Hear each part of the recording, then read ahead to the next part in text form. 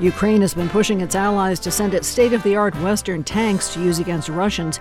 Two countries considered to have the best tanks in the world, the U.S. and Germany, have denied the request until today.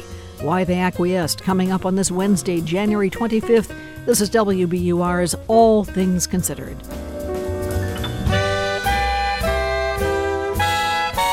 Good afternoon, I'm Lisa Mullins. Also ahead, gun violence is rampant in America. How's it affecting our mental health as a society? We'll hear how we should be taking care of ourselves amid countless stories of mass shootings. And a viral stew. With COVID, RSV, and the flu and other bugs circulating, the last few months have been a cycle for many families with young kids. You can have a viral infection every month. And so they're going to catch their next virus before they even stop coughing from the last one. While miserable, it's also normal in the grand scheme. We'll hear about it. It's now 4:01. News headlines are next. Live from NPR News, I'm Lakshmi Singh. The U.S. is sending 31 Abrams tanks to Ukraine. NPR's Asma Khalid reports President Biden made the announcement this afternoon as Russia's invasion of Ukraine approaches its first anniversary. This decision to send Abrams tanks is a policy reversal. Officials had previously suggested the tanks would be too complex to maintain.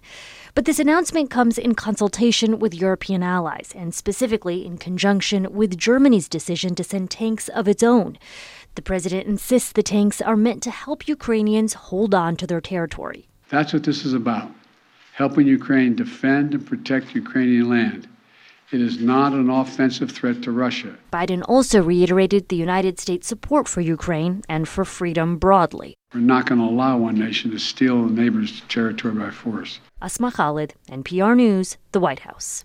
The man accused of killing 7 people at 2 agricultural facilities in Half Moon Bay on Monday is expected to be arraigned this hour on charges that are expected to include murder and attempted murder for mass shootings in the Northern California community. The carnage was part of a series of gun violence in the state since Saturday when another gunman took 11 lives during Lunar New Year celebrations in Monterey Park before he took his own life. Marisa Lagos with member station KQED describes the emotional toll and anger expressed by many gun control advocates, including Governor Gavin Newsom, who visited Half Moon Bay yesterday. Here in California, which is a deeply blue state where we have some of the strictest gun control laws in the nation, in particular the Bay Area, Half Moon Bay, I actually think his anger and that of many other Democratic officials who spoke yesterday was well received. I mean, I think there is a lot of anger. We've seen a lot of the state's laws being hollowed out by court decisions in recent years. KQED's Marisa Lagos reporting. The new bivalent COVID-19 vaccines that target Omicron appear to protect people against the latest Omicron subvariants. That's according to new research released today by the Centers for Disease Control and Prevention. More from NPR's Rob Stein. The CDC says the new research provides the first estimate of how well the updated boosters protect people against the latest subvariants, known as XBB. The CDC says a study involving more than 13,000 people found the boosters appear to protect people about as well against the XBB subvariants as against earlier strains. Food and Drug Administration advisors Thursday will debate whether to continue to update the vaccines to try to match the latest variants.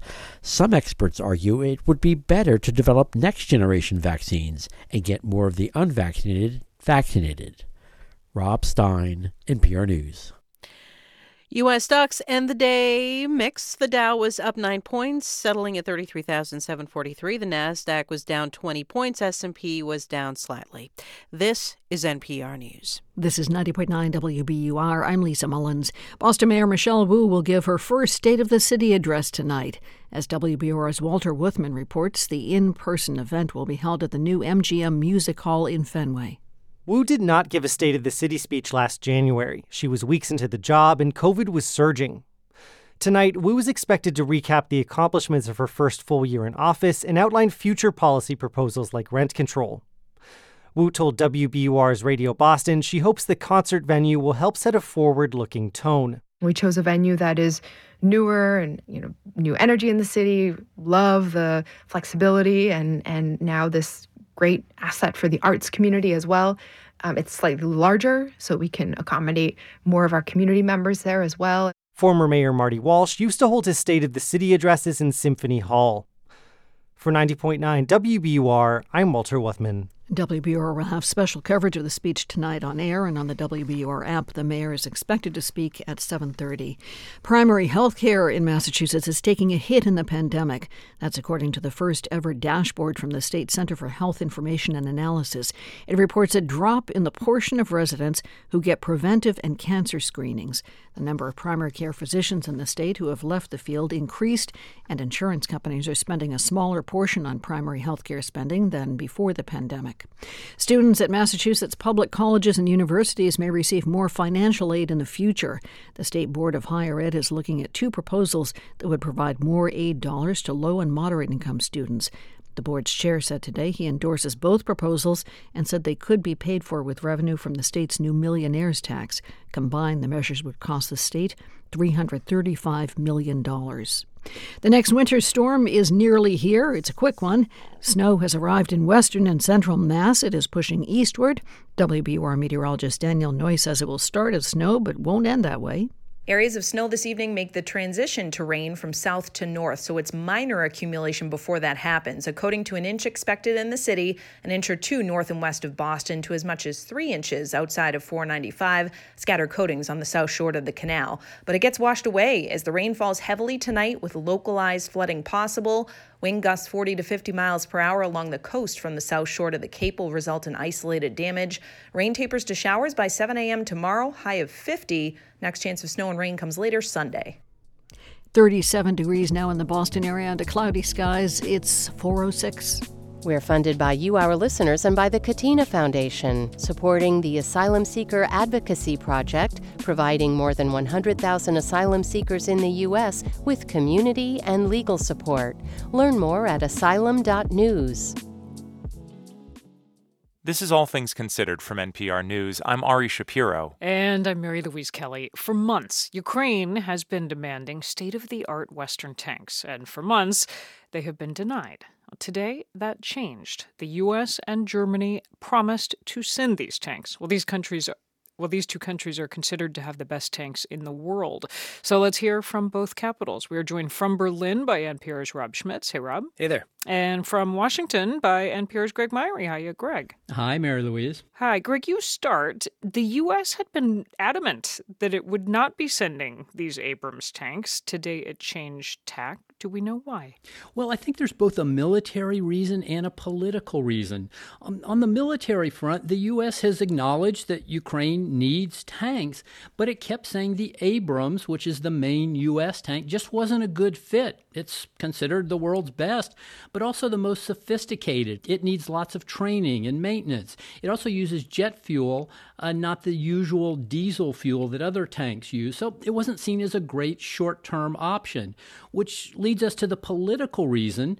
Germany also has these excellent tanks that could get to Ukraine more quickly, but Germany had been reluctant to get out in front on sending tanks. So President Biden's announcement gave Germany some political cover, and Biden went out of his way to praise the German Chancellor, Olaf Scholz. Do we know how long it's going to take to get these tanks over there?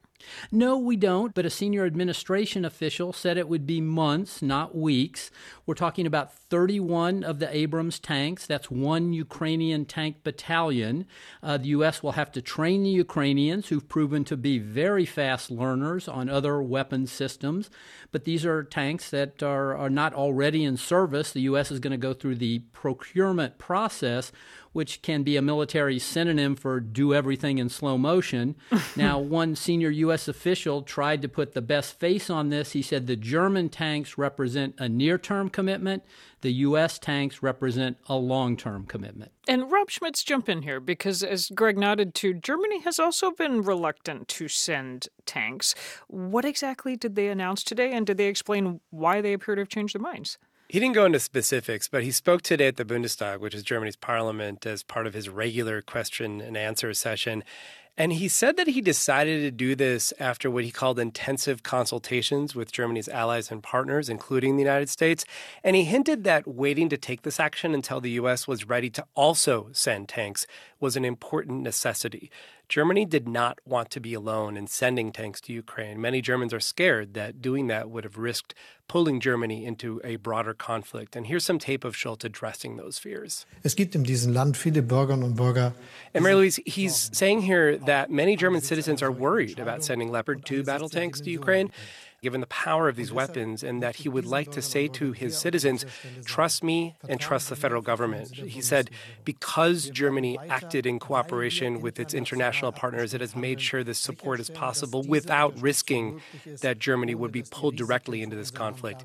He also made it clear that Germany would not enforce a no-fly zone over Ukraine and that it wouldn't send ground troops in any situation. So these tanks appear to be as far as Olaf Scholz is willing to go. I want to step back for a minute, and I'll throw this one to you, Greg. Why are tanks so critical for Ukraine right now? Well, Ukraine has been outgunned by Russia on almost every front in this war, and tanks are a powerful example of that. Russia has more tanks. The Ukrainians have had to rely on these aging Soviet-era tanks. Now, Ukraine is widely expected to carry out offensives pretty soon, and that's where tanks do become quite critical when an army is trying to move forward on the ground.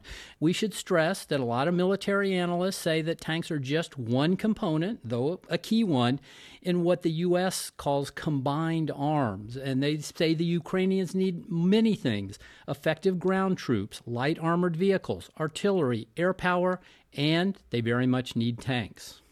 One more question from the European perspective, because, Rob, I am wondering if this might open the floodgates for others. It's not just Germany among European countries that has tanks, not just Germany that has Leopard tanks. That's right. German weapons manufacturers export different models of Leopard tanks all throughout Europe. And so we've got dozens upon dozens of these in countries all over Europe. And today also Germany announced that their partner countries who have these tanks can also send those tanks to Ukraine if they want to. So Poland obviously has been asking to do this for a while, as have many other European countries. So in the following weeks, we'll likely see the first deliveries of what could be dozens of some of the most state-of-the-art tanks being handed over to Ukraine's military. And Mary Louise, let me just pick up on what Rob was saying, that we've seen this very intense focus on tanks recently. In some ways, it's overshadowed some other key developments. Ukraine has received more pledges, more heavy weapons in the past month than at any time since the war began. The U.S. and others have promised Patriots and other air defense systems to guard against Russian missiles.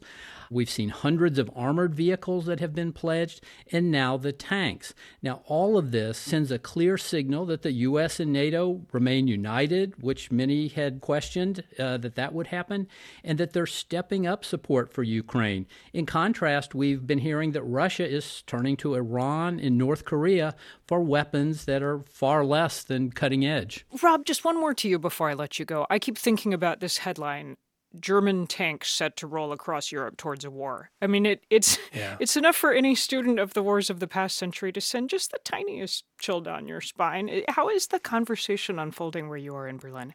Yeah, that's right. And I think it's worth remembering that Germany's history as a military aggressor in 2 world wars makes a decision like this to send war machines back into battle a really difficult and sensitive one for Germans. And I think Germany's more recent history of decades worth of Soviet rule and being in the middle of the Cold War also plays into this specific conflict. There's a residual pacifist sentiment from the Cold War here in Germany. And there's also a shared history between Germany and Russia from that era. And the complexities of that have slowly percolated for many Germans as this war has dragged on. We've seen a shift in recent weeks of German public opinion towards Ukraine and against Russia. And I think it's a slowly evolving transition that we're witnessing here in Germany. Fascinating. NPR's Rob Schmitz and Greg Myrie reporting today from Berlin and Washington. Thanks to you both. Thank you. Thank you, Mary Louise.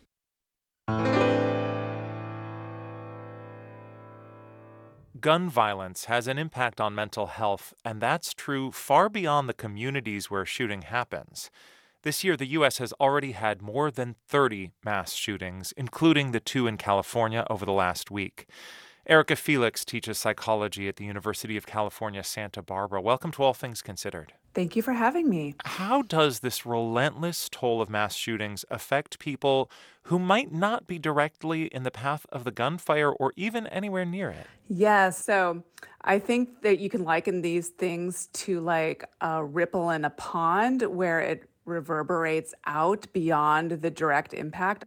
You can see the concentric circles rippling out from that. If we use your analogy of the ripples, let's go closer to where that drop goes into the water. Some communities have much more gun violence than others, and the majority of gun violence is not mass shootings. Yeah. What impact does living in that community have on people, even if their loved ones, friends, or relatives are not directly in the path of the gunfire? Well, they are under constant stress. For people who have to contend with it every day as they go to work or walk to school, they have elevated levels of hypervigilance, and that erodes our mental health and our physical health. We're talking about mental health consequences broadly. Can you speak specifically about what the actual impact is on people? Yeah, so whether we witness it on the news or live in the community or we were there on site, you can have a significant elevation in emotions of anxiety, worry, problems with sleeping. All of that is completely understandable. And even if you're not in the community, even if you don't know the people affected. Yes, when we're watching the news, we feel the distress. We have this empathy component of ourselves as human beings. But for some people, especially who experience the most losses, there is an increased potential for post-traumatic stress disorder or depression, complications in the understandable grief process if you lost a loved one in a violent way. Obviously, the ideal solution would be to end gun violence, but what specific steps can you suggest people take to reduce some of these negative psychological consequences? Yes, in the immediate aftermath, one of the important things is to get social support. We had a mass murder tragedy affect our community. In Santa Barbara in 2014. So what people found most helpful was the activities where they came together as a community. It could even just be a potluck and just be around other people who are experiencing similar things. That's so interesting to me that a vigil, for example, is not just a show of solidarity or a statement of community. It's actually healing. It is. And actually, when I surveyed our students at UCSB following the mass murder tragedy, that was one of the things they found most helpful, and it was the most widely attended. All of that stuff, students rated as really helpful in their coping in the immediate aftermath. As members of the media report on these shootings week after week, are there ways you wish news organizations would approach these stories differently that might reduce the harm? I appreciate the shift that I've seen in news media where there's focus on the community and survivors and there's limited coverage on the perpetrator. I think that's been a great shift. I've also really appreciated when the media has gone back to communities that experienced this years ago and just talked about how they're coping in the long-term aftermath. I think is helpful as more and more people contend with this. That's Erica Felix, professor of clinical psychology at the University of California, Santa Barbara. Thank you very much. Thank you.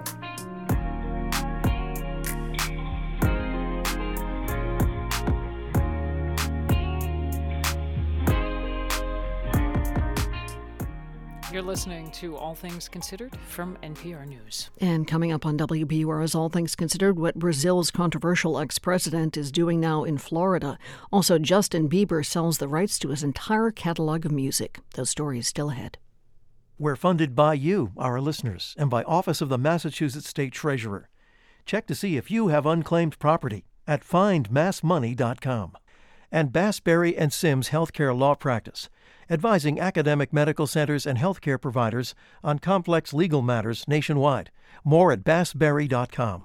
Wall Street stocks closed pretty close to where they opened. The Dow gained a small fraction. It was up 10 points and closed at 33,744. The S&P dipped a tiny fraction to close at 4016. The Nasdaq lost nearly 0.2% to end the day at 11,313. The former Vanderbilt estate in Stockbridge and Lenox has been sold for $8 million. The Boston Business Journal reports the new owner is a real estate developer who's likely to turn the 89-acre property into a luxury resort. The sale closed last month. Business News comes up on Marketplace at 6:30. It's now 4:19. WBUR supporters include Cambridge Naturals, with customer service specialists available daily to help with your health and wellness questions in Cambridge and Brighton and at cambridgenaturals.com. Turn your old vehicle into new news. Support the programs you love by donating your car or boat to WBUR. Details at wbur.org/cars. Should have light rain and snow into the evening hours, turning to just plain rain after 10 tonight. Temperatures should be on the march, making it to nearly 50 in the middle of the night. Some strong winds, too. Tomorrow morning should bring more rain, cloudy skies lasting the day. Temperatures should fall from about 50 to 39 by this time tomorrow. And then Friday should be sunny at last, with highs about 38. 37 degrees now in Boston. This is WBUR. Support for NPR comes from this station and from Easy Cater, committed to helping companies, from nonprofits to the Fortune 500, find food for meetings and team lunches. Tax-exempt ordering and delivery nationwide at easycater.com. From Procter & Gamble, maker of Metamucil, a fiber supplement containing psyllium, a plant-based fiber for trapping and removing waste in the digestive system, designed to be taken every day. More at metamucil.com. And from the listeners who support this NPR station. This is All Things Considered from NPR News. I'm Mary Louise Kelly. And I'm Ari Shapiro. What do these musicians have in common? Bob Dylan, Calvin Harris, Stevie Nicks. They're just three of the growing crowd of artists who've sold the rights to their own music. Justin Bieber is the latest to join the ranks. He's selling his entire catalog for more than $200 million.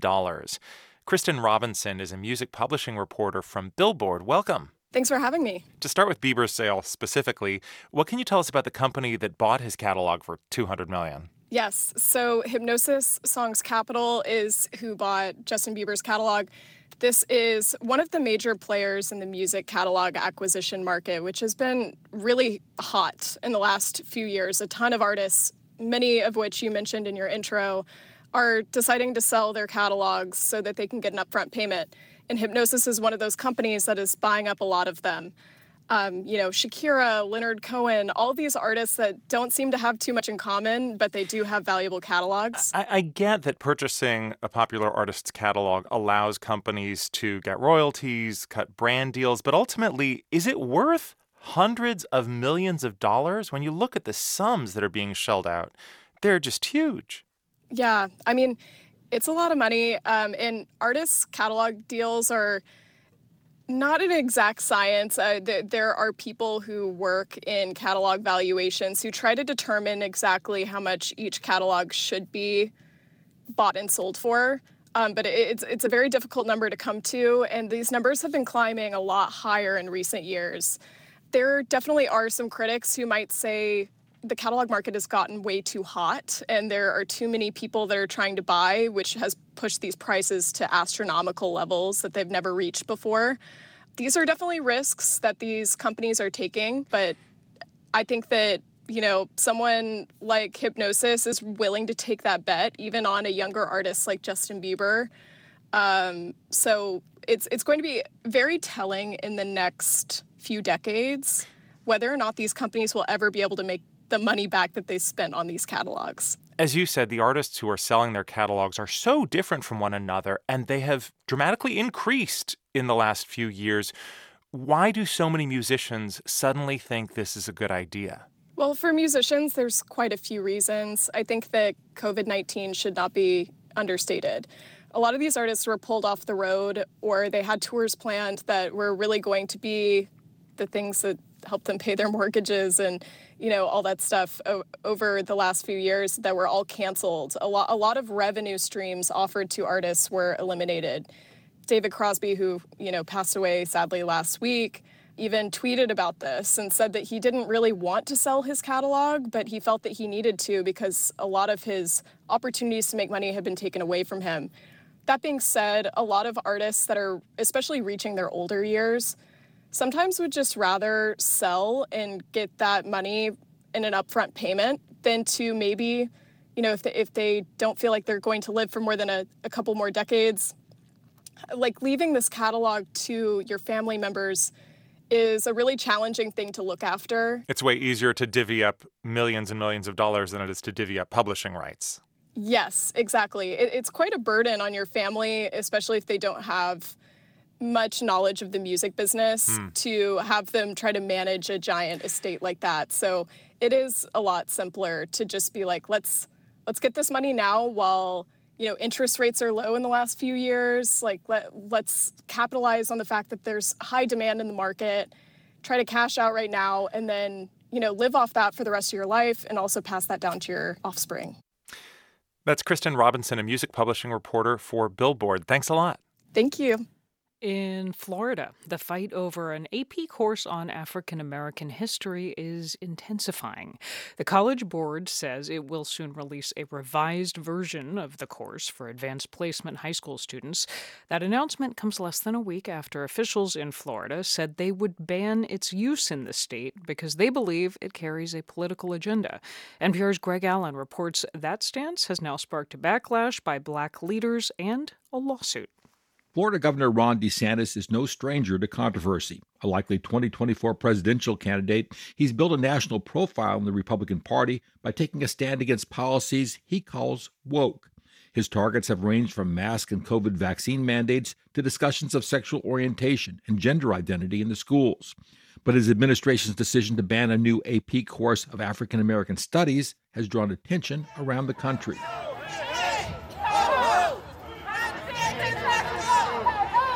That was in Philadelphia yesterday, outside a private club where DeSantis received an award. Protesters yelled shame at club members as they entered. Back in his home state, there was a similar scene today inside Florida's Capitol building. Black history is American history. Black history. Civil rights lawyer Benjamin Crump joined a group of African American lawmakers to say they would do more than protest the administration's ban of the African American Studies course. They plan to file a lawsuit challenging it on behalf of 3 high school students. Crump said there's a clear precedent, quoting from a federal judge's recent decision that invalidated portions of Florida's anti-woke legislation. It is not for the state of Florida to declare which viewpoints will be deemed orthodox and which will be forbidden from its university classrooms. DeSantis and other members of his administration say the criticism of the ban is unfair. The state rejected the course, they say, because, quote, it lacks educational values and historical accuracy. This week, DeSantis defended the decision to ban the course, saying it amounted to indoctrination. This course on Black history, what's one of the lessons about? Queer theory. Now, who would say that an important part of Black history is queer theory? That is somebody pushing an agenda on our kids. Florida's education commissioner has said if the College Board revises its course, he'll consider allowing it to be used in state schools. The College Board says revisions are being made to a pilot version of the course, and a new framework will be released next week. A Florida Department of Education spokesperson says the department expects the changes will remove references to critical race theory, Black queer studies, and other topics it's identified as objectionable. The College Board says the revisions are based on feedback from high schools and colleges, but there's no word yet on what they'll entail. Florida's House Democratic leader Fentrice Driscoll says the changes may be enough to satisfy Florida's objections and allow DeSantis to claim a win. But at what cost?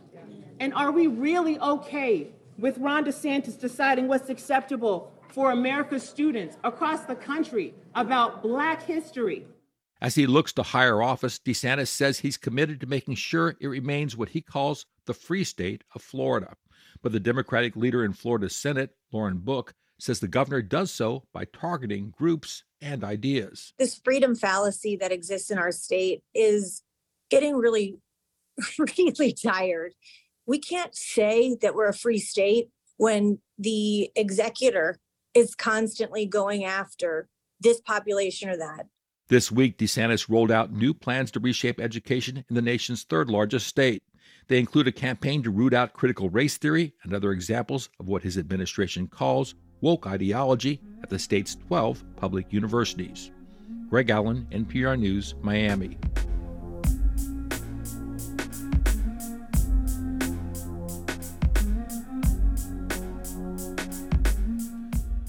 This is NPR News. This is 90.9 WBUR. A note for commuters in Boston. Parking restrictions are in place near the MGM Music Hall in Fenway. That's where Mayor Michelle Wu will deliver her State of the City address tonight. Lansdowne Street, Ipswich, and Van Ness Streets have restrictions through the evening. Officials say if you plan to be in the area, it's best to walk, bike, or take public transportation. You can hear the mayor's address tonight at 7:30 on WBUR and on the WBUR app. We're funded by you, our listeners, and by Eversource. Eversource knows the role energy plays in life for you and your family, and because of that understanding in times like these, they offer plans that can help this winter. To see if you qualify, you can visit eversource.com. Water is water, right?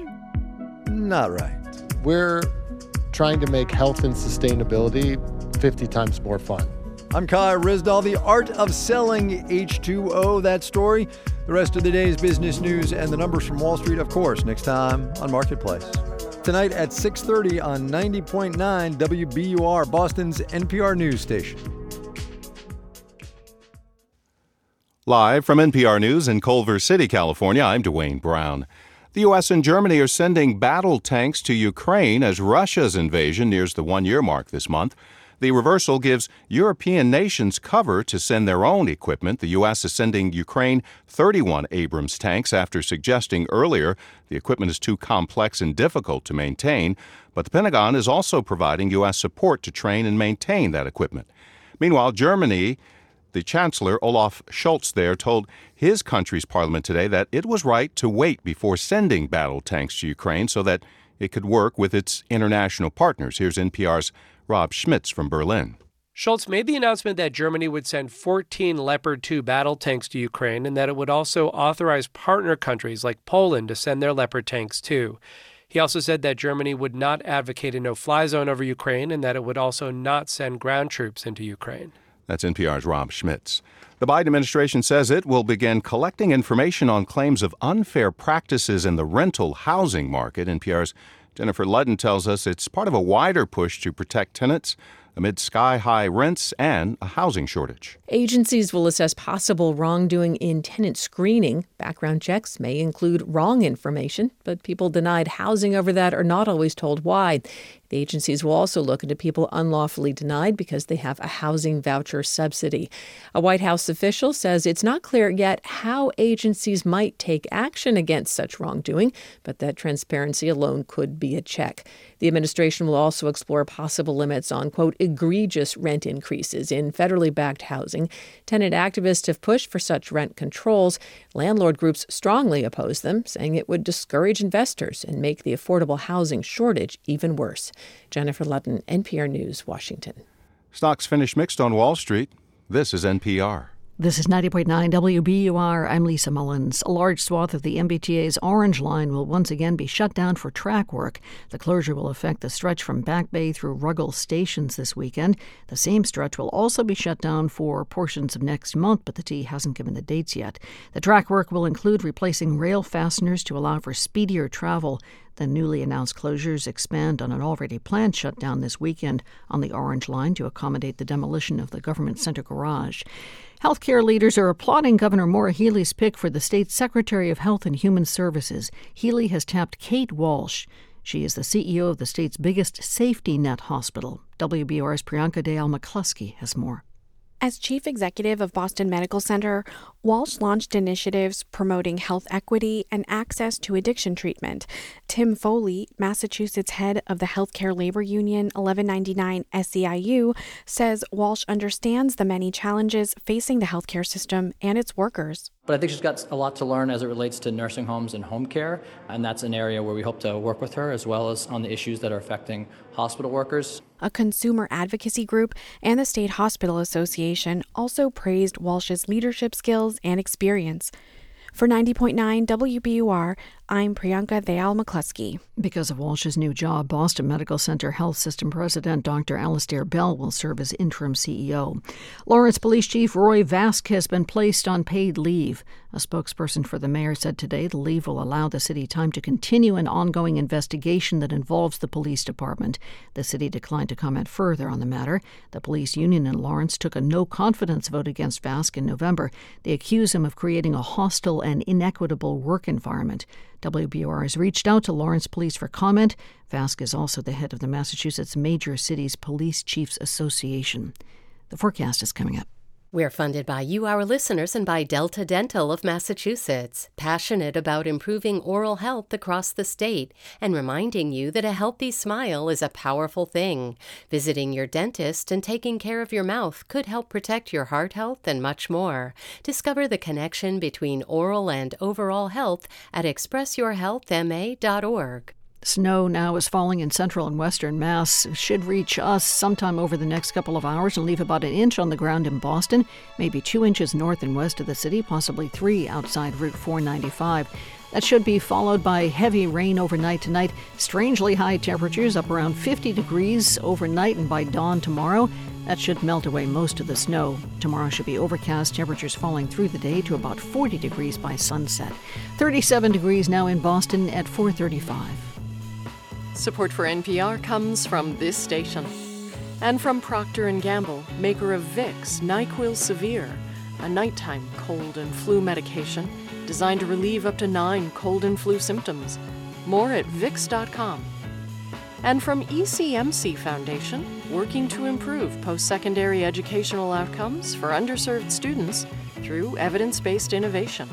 Learn more at ecmcfoundation.org.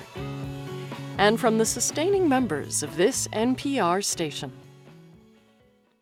It's All Things Considered from NPR News. I'm Ari Shapiro. And I'm Mary Louise Kelly. January 8th rocked Brazil. That is the day when thousands of supporters of Jair Bolsonaro stormed Congress and the Supreme Court and the presidential office. Bolsonaro had tried and failed in his bid for re-election as president. His supporters claimed, with no evidence, that the vote was rigged. Brazilian officials are now investigating events that triggered the riots, but there's one key player missing: Bolsonaro himself. The now ex-president is now living in Florida, where he makes regular appearances, poses for photos with supporters, and keeps a conspicuous distance from Brazil's upheaval. NPR national security correspondent Sergio Olmos visited the Florida neighborhood where Bolsonaro is staying. Hey there, Sergio. Hey, Mary Louise. Hey, so tell me more. Where exactly is he in Florida? So he's staying at a vacation home owned by a Brazilian MMA fighter in a suburb outside of Orlando. It's near Walt Disney World. There's a few dozen people that go see him every day. There was 40 to 50 people when I was there last week.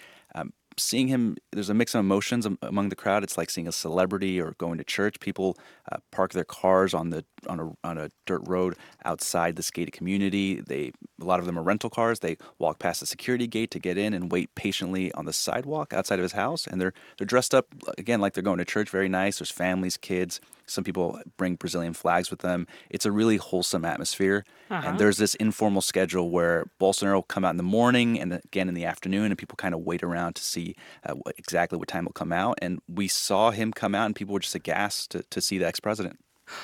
Sorry, every day he comes out twice a day and greets supporters? Yeah, and it's informal. It's not guaranteed. So people are kind of waiting and talking to each other like, has he come out today? What time? And stuff like that. All right. So you were there one afternoon. Tell me what that moment was like, what you saw.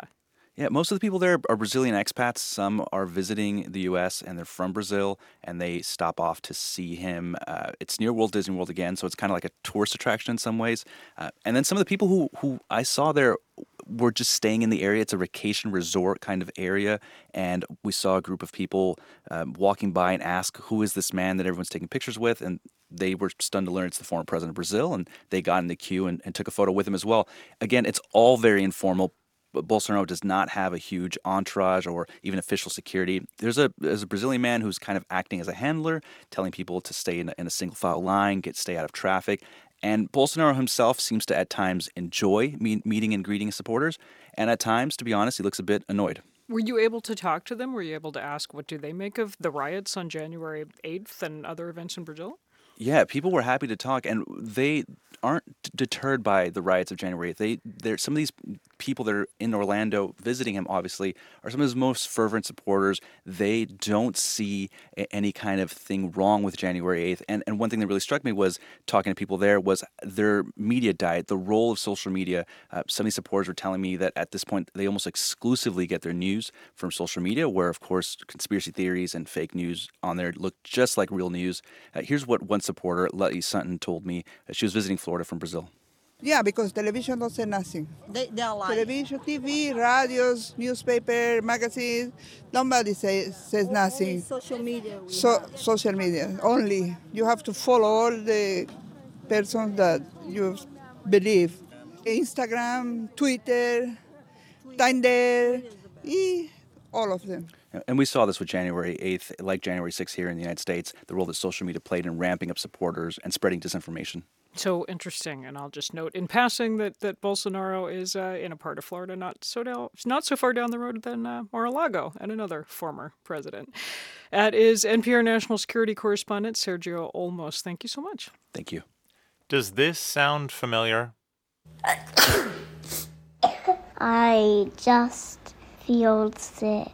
For many families with young children, the last few months have felt like a relentless onslaught of stuffy noses, fevers, and endless coughing. If you are among those living in this viral stew, NPR health correspondent Maria Godoy is here with a bit of scientific comfort. I wanted to report this story last month, but I was too sick with COVID. My kid gave it to me. Sorry, Mom. My colleagues on the health reporting team would have done the story instead, but they've been sick too, thanks to their kids. And we're far from alone in our woes. Like so many parents out there, my husband and I have been sick all winter. We've been sneezing, coughing, had fevers. It's gross. That's Dr. Rachel Pearson. She's a pediatrician at UT Health San Antonio and University Hospital. She's also the mother of 2-year-old Sam. I feel like half the time he has a virus, has a runny nose, is coughing, to the point where my dad was like, is there something wrong with Sam? But as Pearson tells her dad and the parents of her own young patients, this seemingly never-ending cycle of sniffles is normal, if miserable. When I counsel parents, I say you can have a viral infection every month. Some kids are going to cough for 4 weeks to up to 6 weeks after a virus. And so they're going to catch their next virus before they even stop coughing from the last one, which means that some totally healthy kids are going to have symptoms for an entire year or even more. Especially once kids start at daycare or school. In fact, if you've ever described your child as an adorable little germ vector, Dr. Carrie Byington says you're not wrong. And she's got hard data to back that up. We all think it, but it was really incredible to have the definitive proof of it. Byington is a pediatric infectious disease specialist and executive vice president of the University of California Health System. Back in 2009, when she was at the University of Utah, Byington and her colleagues wanted to study the role kids play in the transmission of respiratory viruses. So they recruited 26 households to take nasal samples of everyone living in the home every week for an entire year. What they found was eye-opening. We saw as soon as a child entered the house, the proportion of weeks that an adult had an infection increased significantly. And more kids meant more infections. For families with 2, 3, or 4 kids, someone at home had an infection a little more than half the year. And the youngest kids, those under 5, they had a viral infection 50% of the time. And Byington notes they weren't even looking at other kinds of infections like strep throat. So obviously there could be other things that happened throughout the year to even make it seem worse. Byington says all of this means that in the grand scheme of things, the number of viruses kids are getting these days is normal, but it's all more intense because of pandemic disruptions. Kids who were kept at home instead of going to daycare or school didn't encounter the viruses they normally would have, so they didn't get a chance to build immunity to them over time. And so what might have been spread out in the past over 12 months, they were now seeing it all at once in this very concentrated time. Byington says the pandemic also disrupted the seasonality of viruses. Flu season hit earlier than usual this year, as RSV and COVID were also circulating. Young children without prior exposure to these viruses were hit especially hard. Pediatric hospitals were overwhelmed. The good news is that this so-called triple-demic of viruses seems to be easing up. New data from the CDC show the number of ER visits for flu, COVID, and RSV dropped to the lowest they've been since September for all age groups. But of course, the respiratory virus season isn't over yet. Maria Godoy, NPR News. You're listening to All Things Considered. For every sports team, there are fans, and then there are super fans. The Brooklyn Nets have Mr. Whammy. The 86-year-old is a fixture at home games, wearing his Nets jersey over a red shirt, shouting and gesturing behind the opponent's basket, trying to hex players into missing foul shots.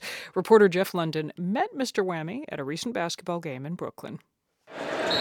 The moment the whistle blows for a foul shot, Mr. Whammy, all 5'7" of him, springs into action. He's doing his best to distract and put a whammy on the player making the free throw. His pinky and index fingers are extended, and he's shaking both hands. He even has his own polite trash talk. Okay, three, look at me, three. Three is San Antonio Spurs guard Keldon Johnson, and this time Mr. Whammy's hex works. I got one! Mr. Whammy is Bruce Resnick, a Brooklyn native who's been coming to Nets games since they were in New Jersey. I'm 86 years old and having the best time of my life, thanks to the Nets. Mr. Whammy attends every game with his wife, Judy, a.k.a. Mrs. Whammy. He and Judy met in high school and have been together ever since.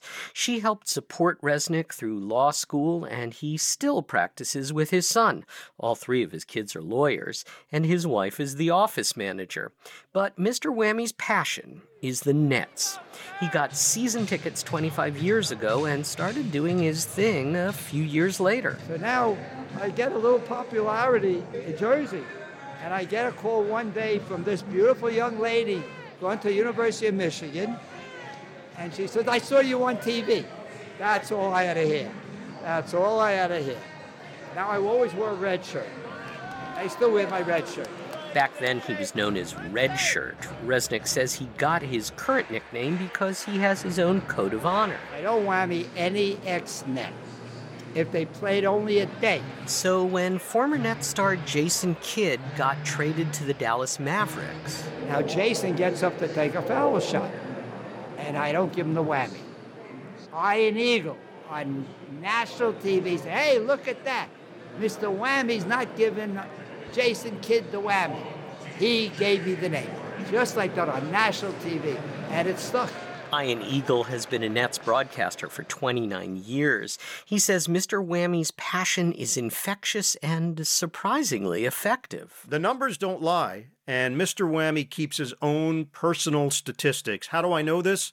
Because he will leave his stats on numerous voicemails on my cell phone. According to a recent Twitter post from the Nets, opposing teams only have a 70.3 foul shot percentage in Brooklyn, about 8 points lower on average than across the rest of the league. Some opposing players, most notably LeBron James, have lodged complaints, but the Nets consistently stand by their man. As do Nets fans who love Mr. Whammy.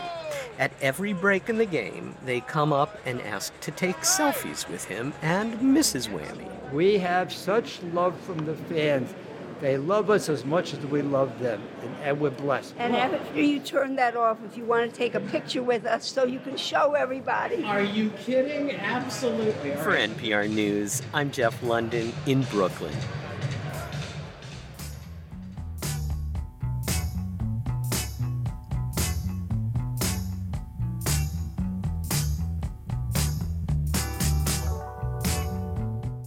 Thank you for listening to All Things Considered from NPR News. This is 90.9 WBUR. Coming up, the company behind Dungeons & Dragons is looking to clamp down on fan-made content, and fans don't like that. And in about 20 minutes, what a new poll reveals about why worker engagement in the U.S. is falling. Bruins and Celtics both have the night off tonight. Tonight at 7:30, Boston Mayor Michelle Wu will deliver her first State of the City address, talking about how we get around, how and where we live, and live safely. You can hear her remarks live at 7:30 on 90.9 WBUR and on the WBUR app. We're funded by you, our listeners, and by Circle Furniture, with 7 showrooms and design centers surrounding Boston and a new location in Portsmouth, New Hampshire. CircleFurniture.com. Got a flood watch in effect this evening through tomorrow thanks to an extra rain on top of the snow melt. Be especially careful on the flooding on the streets. And if you have a favorite storm drain, clean it out. All those bunched up leaves can cause more flooding. This is WBUR. We're funded by you, our listeners, and by Comcast Business, providing small businesses with cybersecurity and fiber solutions at speeds up to 10 gigs. Comcast Business, powering possibilities. I'm Asma Khalid. As a political reporter for NPR, I talk to people around the country about their lives and their needs. And I believe there is one thing we all need: a news source we trust. Tens of millions come to NPR for exactly that. When you donate your old car to this station, we'll turn it into tomorrow's news, the news you trust. Here's how. Learn more at wbur.org/cars. This is All Things Considered from NPR News. I'm Mary Louise Kelly. And I'm Juana Summers. By far, the world's most popular tabletop role-playing game is Dungeons & Dragons. And it is having a moment. We're thieves, but we help the wrong person steal the wrong thing and unleash the greatest evil the world has ever known.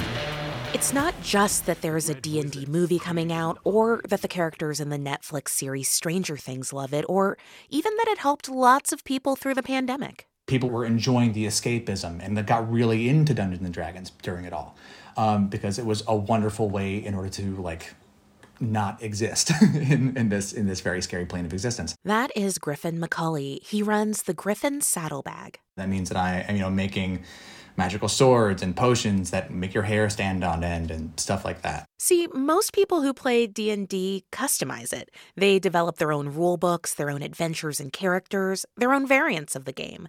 Not only is that not frowned upon, it has been explicitly legal since the year 2000 per its open game license. It allows anyone to take certain parts of Dungeons & Dragons intellectual property, adapt it, and even sell it without any explicit permissions or royalty payments. For the Griffin Saddlebag and many third-party companies, developing these other ways to play the game is a business. But this month, the D&D community faced what it saw as an existential threat. We're all very scared, and we're all doing our best, and we love the community for sticking up with us. It's been a lot. D&D's publisher, Wizards of the Coast, which is a subsidiary of the giant toy and game company Hasbro, had been working on a new open game license. Drafts of that new OGL were leaked. And for third-party creators, it specified royalty payments, licensing agreements, commercial restrictions. It wasn't a very open license at all. Personally, I have not seen the tabletop role-playing game space ever react like this en masse to any news. Linda Codega covered this controversy for IO9, part of the site Gizmodo. The reaction was swift. A social media campaign, a mass unsubscription to official D&D digital products, announcements of alternative licenses. We responded as quickly as we could, and we're responding even more strongly now. So strong feedback calls for a strong response. In an interview, the executive producer of Dungeons & Dragons, Kyle Brink, said the proposed OGL version 1.1 was very much still being developed internally when it leaked.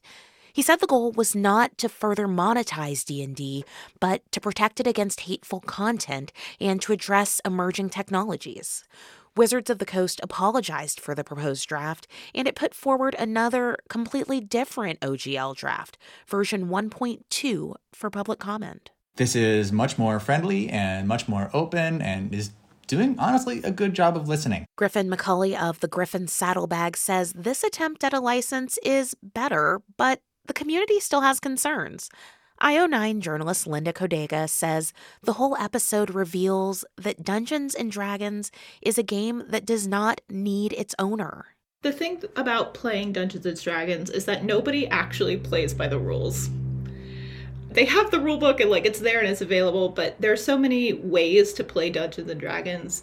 Maybe one group really wants to just like talk to people. Maybe one group is like, we are murder hobos and that is all we are going to do. Don't even try to make us like talk something out because we're not going to do it. And then there are other people who are just like, we just want to have fun and like do resource gathering and like play with our friends. So the thing to remember is that every single person at a table who plays Dungeons and Dragons is using their imagination to create another kind of story and another way to use Dungeons and Dragons as a role-playing medium. And can you just help us understand culturally why it is so important for creators, for people who love to play this game, to have that open gaming license, to have the ability to create things based on the IP and to make money off of it? If the leaked OGL 1.1 that people saw in early January went through as proposed, there are so many third-party publishers out there that rely on the OGL 1.0 that was published in 2000 and then updated in 2016 that it could have caused a whole section of the business to go under and was seen by a lot of people as like a monopoly move on behalf of Wizards of the Coast. And creators, again, fans who are at the table and playing Dungeons and Dragons and doing whatever they want, they see that like this company is telling them like, you can only play your game the way we want you to play your game. And every single fan was like, absolutely not. So last week, Wizards of the Coast issued a new draft OGL without royalties or co-licensing, and there's now a period of community input. What have you heard from creators and people who are invested in Dungeons and Dragons? Are they satisfied? It's certainly an improvement on the OGL 1.1, and the fact that Dungeons and Dragons is putting some core rules into a Creative Commons license has given people like some hope that they will be open to feedback and like exchanging ideas and editing the OGL 1.2. But a lot of people are still very dissatisfied by the fact that Dungeons & Dragons still wants to deauthorize the 1.0. And then there's just the fact that people don't believe Dungeons & Dragons. They don't believe Wizards of the Coast when they say they're acting in good faith. There's no more trust left, and people are really upset by the fact that if they did it once, they will attempt to do it again, and the risk of getting back in bed with Wizards of the Coast is too great. What do you think that people who are not creators, who do not play Dungeons and Dragons, what do you think that we should take away from what has happened here with this license and Wizards of the Coast and the gaming community that loves to play tabletop games? I think that the big takeaway is that you shouldn't let corporations have a hold on your imagination. And you shouldn't let corporations tell you what to do with your work. I think this is something that a lot of people get up in arms over, where people say that, you know, corporations can defend their copyright and corporations can defend their intellectual property. And I'm like, to what end? Like, how long will people accept that multi-billion-dollar corporations own stories, own play? It's something of an inflection point where people are starting to realize and take ownership of the fact that they are creative and they are imaginative, and like nobody can tell them they're not. It's an incredibly powerful and important like message, just that like you own your stories. Nobody can take them away from you, and if they try, riot. That is Linda Codega, writer at IO9. Thank you so much for joining us. Thank you so much, Juana. It was really nice. Dungeons & Dragons executive producer Kyle Brink said that public comment on the new OGL will run through February 3rd. Within 2 weeks of that date, Brink says the company will respond, and he says it will keep running feedback cycles as needed. You're listening to All Things Considered from NPR News. Support for NPR comes from this station and from Mattress Firm, dedicated to providing personalized service with the goal of helping people sleep well so they can live well. Customers can shop their range of products in store or online at mattressfirm.com. and from the estate of Joan B. Kroc, whose bequest serves as an enduring investment in the future of public radio and seeks to help NPR produce programming that meets the highest standards of public service in journalism and cultural expression. And from Progressive Insurance with Snapshot, which monitors safe driving habits to determine a personalized rate, at progressive.com. Not available in California and North Carolina, or from all agents. This is 90.9 WBUR. Thanks for joining us this afternoon. The oncoming bout of winter weather should not stick around long, literally. Snow over the next several hours should leave an inch on the ground in Boston, maybe 2 inches north and west of the city, possibly 3 outside 495. Should be followed by heavy rain overnight tonight and high temperatures up around 50 degrees by daybreak tomorrow, so that should melt away most of the snow, if not all. Tomorrow should be overcast with temperatures falling through the day to about 40 degrees by sunset. Still 37 degrees in Boston. We're funded by you, our listeners, and by Stanhope Framers, Back Bay and Somerville, celebrating 50 years of handmade museum-quality frames through sustainable practices. StanhopeFramers.com. I'm here and now host Scott Tong, and this is 90.9 WBUR FM Boston, 92.7 WBUA Tisbury, and 89.1 WBUH Brewster. Listen anytime with our app or at WBUR.org. WBUR, Boston's NPR news station. With the potential of default looming, Washington looks for answers on how to solve the debt ceiling impasse, and tensions are on the rise. It's definitely a more strained this time around. There's greater polarization within the Beltway, so it's going to be a battle. It's Wednesday, January 25th, and this is All Things Considered. I'm Lisa Mullins. Also coming up, a new Gallup report finds employee engagement in the U.S. fell last year. Younger workers in particular felt they had fewer opportunities to learn and grow. Many developed countries are facing labor shortages as their populations change. The answer to the problem could be migration. No question that there's an ample supply of workers who'd be willing to move and take up the jobs that the rich world needs and just don't have youth to take. Also, Pope Francis says the Catholic Church must work to put an end to laws that criminalize homosexuality. It's 5:01. Live from NPR News in Washington, I'm Windsor Johnston. President Biden is announcing that the United States will send 31 Abrams tanks to Ukraine to help the country defend itself against Russia. The move follows a decision by Germany to send its Leopard tanks and to allow other European countries to do the same. Speaking at the White House today, Biden said the sophisticated machinery will enhance Ukraine's capacity to defend its territory. Together with our allies and partners, we've sent more than 3,000 armored vehicles, more than 8,000 artillery systems, more than 2 million rounds of artillery ammunition, and more than 50 advanced multi-launch rocket systems, anti-ship and air defense systems, all to help counter Ukraine's brutal aggression that's happening because of Russia. Biden also emphasized that the buildup is not meant to expand the war into Russia, adding that it's not an offensive threat. Ukrainian President Volodymyr Zelensky called the move an important step on the path to victory.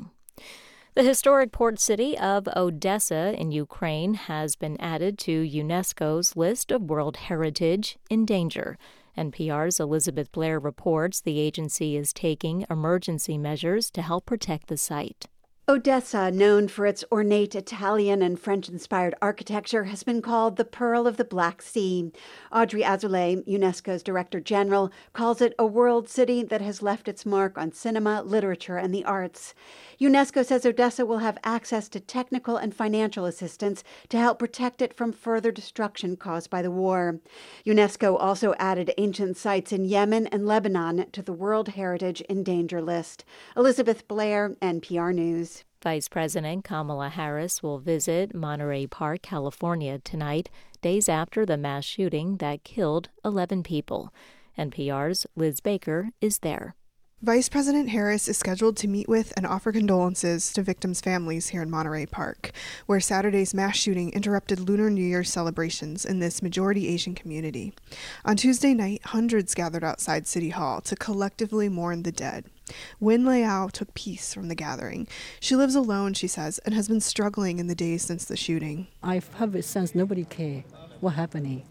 And now knowing that other people care really, really touched me. The air filled with the smell of flowers and scented candles and sobs of grief as city leaders read the names of all 11 people killed and a message of condolence from President Biden. Liz Baker, NPR News, Monterey Park. Stocks traded mixed today on Wall Street. The Dow was up 9 points. The Nasdaq Composite fell 20. The S&P 500 closed down a fraction of a point. This is NPR. This is 90.9 WBUR. I'm Lisa Mullins. A new report shows Massachusetts has a primary health care problem. A rising number of primary care doctors are leaving their practices, and fewer are picking primary care as a career. As WBUR's Dave Phaneuf tells us, the report finds the situation is unstable and threatens medical performance. The report by Massachusetts Health Quality Partners and the Center for Health Information and Analysis finds a lack of investment, diminished capacity, and equity gaps. Health Quality Partners CEO Barbara Rabson says less than 8% of all medical spending is for primary care, and more than a third of residents struggle to get primary care. When you put this all together, you see a system that has been fragile for a while, but when you add all these components together of the financing and then you add performance and equity and capacity, it draws a picture that's pretty scary. Rabson says without a strong primary care system, there will be more backups in hospitals. For 90.9 WBUR, I'm Dave Phaneuf. The State Department of Transportation says it will continue to pursue plans to replace the two aging bridges over the Cape Cod Canal. The pledge comes after the federal government this month rejected a $1.9 billion grant application for the project. It was the second time federal officials denied funding. The Army Corps of Engineers maintains the Sagamore and Bourne bridges. Massachusetts Department of Transportation, or MassDOT, project manager Brian Cordero says additional funding opportunities will be available annually through 2026. MassDOT and the Army Corps are going to continue to aggressively work to improve the competitiveness of our grant application in future years by identifying those other funding sources and also just continuing to advance the program. The state is preparing to apply again this year. 2 Massachusetts high school students are among 40 finalists for a National Science Prize. Linda He of the Commonwealth School in Boston and Diego Suchenki Lusteno of the Massachusetts Academy of Math and Science in Worcester are in the running for the 2023 Regeneron Science Talent Search. It is the nation's oldest math and science competition for high school seniors. Our latest storm is bringing snow to central and western Mass right now. It is expected to arrive in Boston soon, likely within the next hour. Here's WBUR meteorologist Danielle Noyce. Areas of snow will change to rain from south to north this evening with some heavier downpours through the overnight. So the little accumulation, coating to an inch in Boston, coating south of the city, some 1 to 3 inch amounts north and west, especially outside of 495. Will all get washed away. Some localized flooding will result overnight. Steady rain pushes offshore tomorrow at 5 a.m. A few leftover showers done 7 to 8 a.m. Now the wind will gust to 50 miles per hour for the South Shore and Cape Cod, resulting in some isolated damage. It'll be breezy but warm tomorrow, high of 50. Another round of light snow and rain possible later Sunday and again for the middle of next week. It is 37 degrees now in the Boston area at 5:07. WBUR supporters include the Charles Stewart Mott Foundation, supporting efforts to promote a just, equitable, and sustainable society in its hometown of Flint and communities around the world. More at mott.org. This is All Things Considered from NPR News. I'm Mary Louise Kelly. And I'm Ari Shapiro. The federal government is now living on borrowed time and borrowed money. Last week, the U.S. bumped up against its debt ceiling. So now the Treasury Department has to juggle funds until Congress agrees to relax the government's $31 trillion borrowing limit. House Republicans have threatened to use the debt ceiling as a bargaining chip in hopes of extracting concessions. That sets the stage for a showdown that could be costly. We're going to talk through the politics and the economics of this, starting with NPR's Deirdre Walsh. Deirdre, what are House Republicans exactly demanding? Well, as part of his negotiations to be elected House Speaker, Kevin McCarthy agreed he would not allow any vote to increase the debt limit without spending cuts. President Biden and Democratic leaders have repeatedly argued They don't want to negotiate over paying the country's bills. Right now, there's no unified House Republican position. Speaker McCarthy did float the idea of doing what then Speaker Pelosi did under then President Trump. They had a deal that capped federal spending for 2 years in order to raise the debt limit. But many conservatives really didn't like that idea. McCarthy is saying he will protect Social Security and Medicare. Some House Republicans, Senate Republicans have floated changes. But I talked to a lot of GOP members this week who just don't want to go there in terms of any cuts to politically popular retirement programs. Here's Louisiana Republican Clay Higgins. He's a member of the conservative House Freedom Caucus. Most of us will have no business cutting any kind of Social Security benefit or Medicare benefit. It's referred to as a benefit, but it's a contract with our elders. Deirdre, it sounds like there's not agreement among Republicans, let alone between Republicans and Democrats. What is the leader of the Senate Republicans, Mitch McConnell, who's been part of these talks in the past, saying about this one?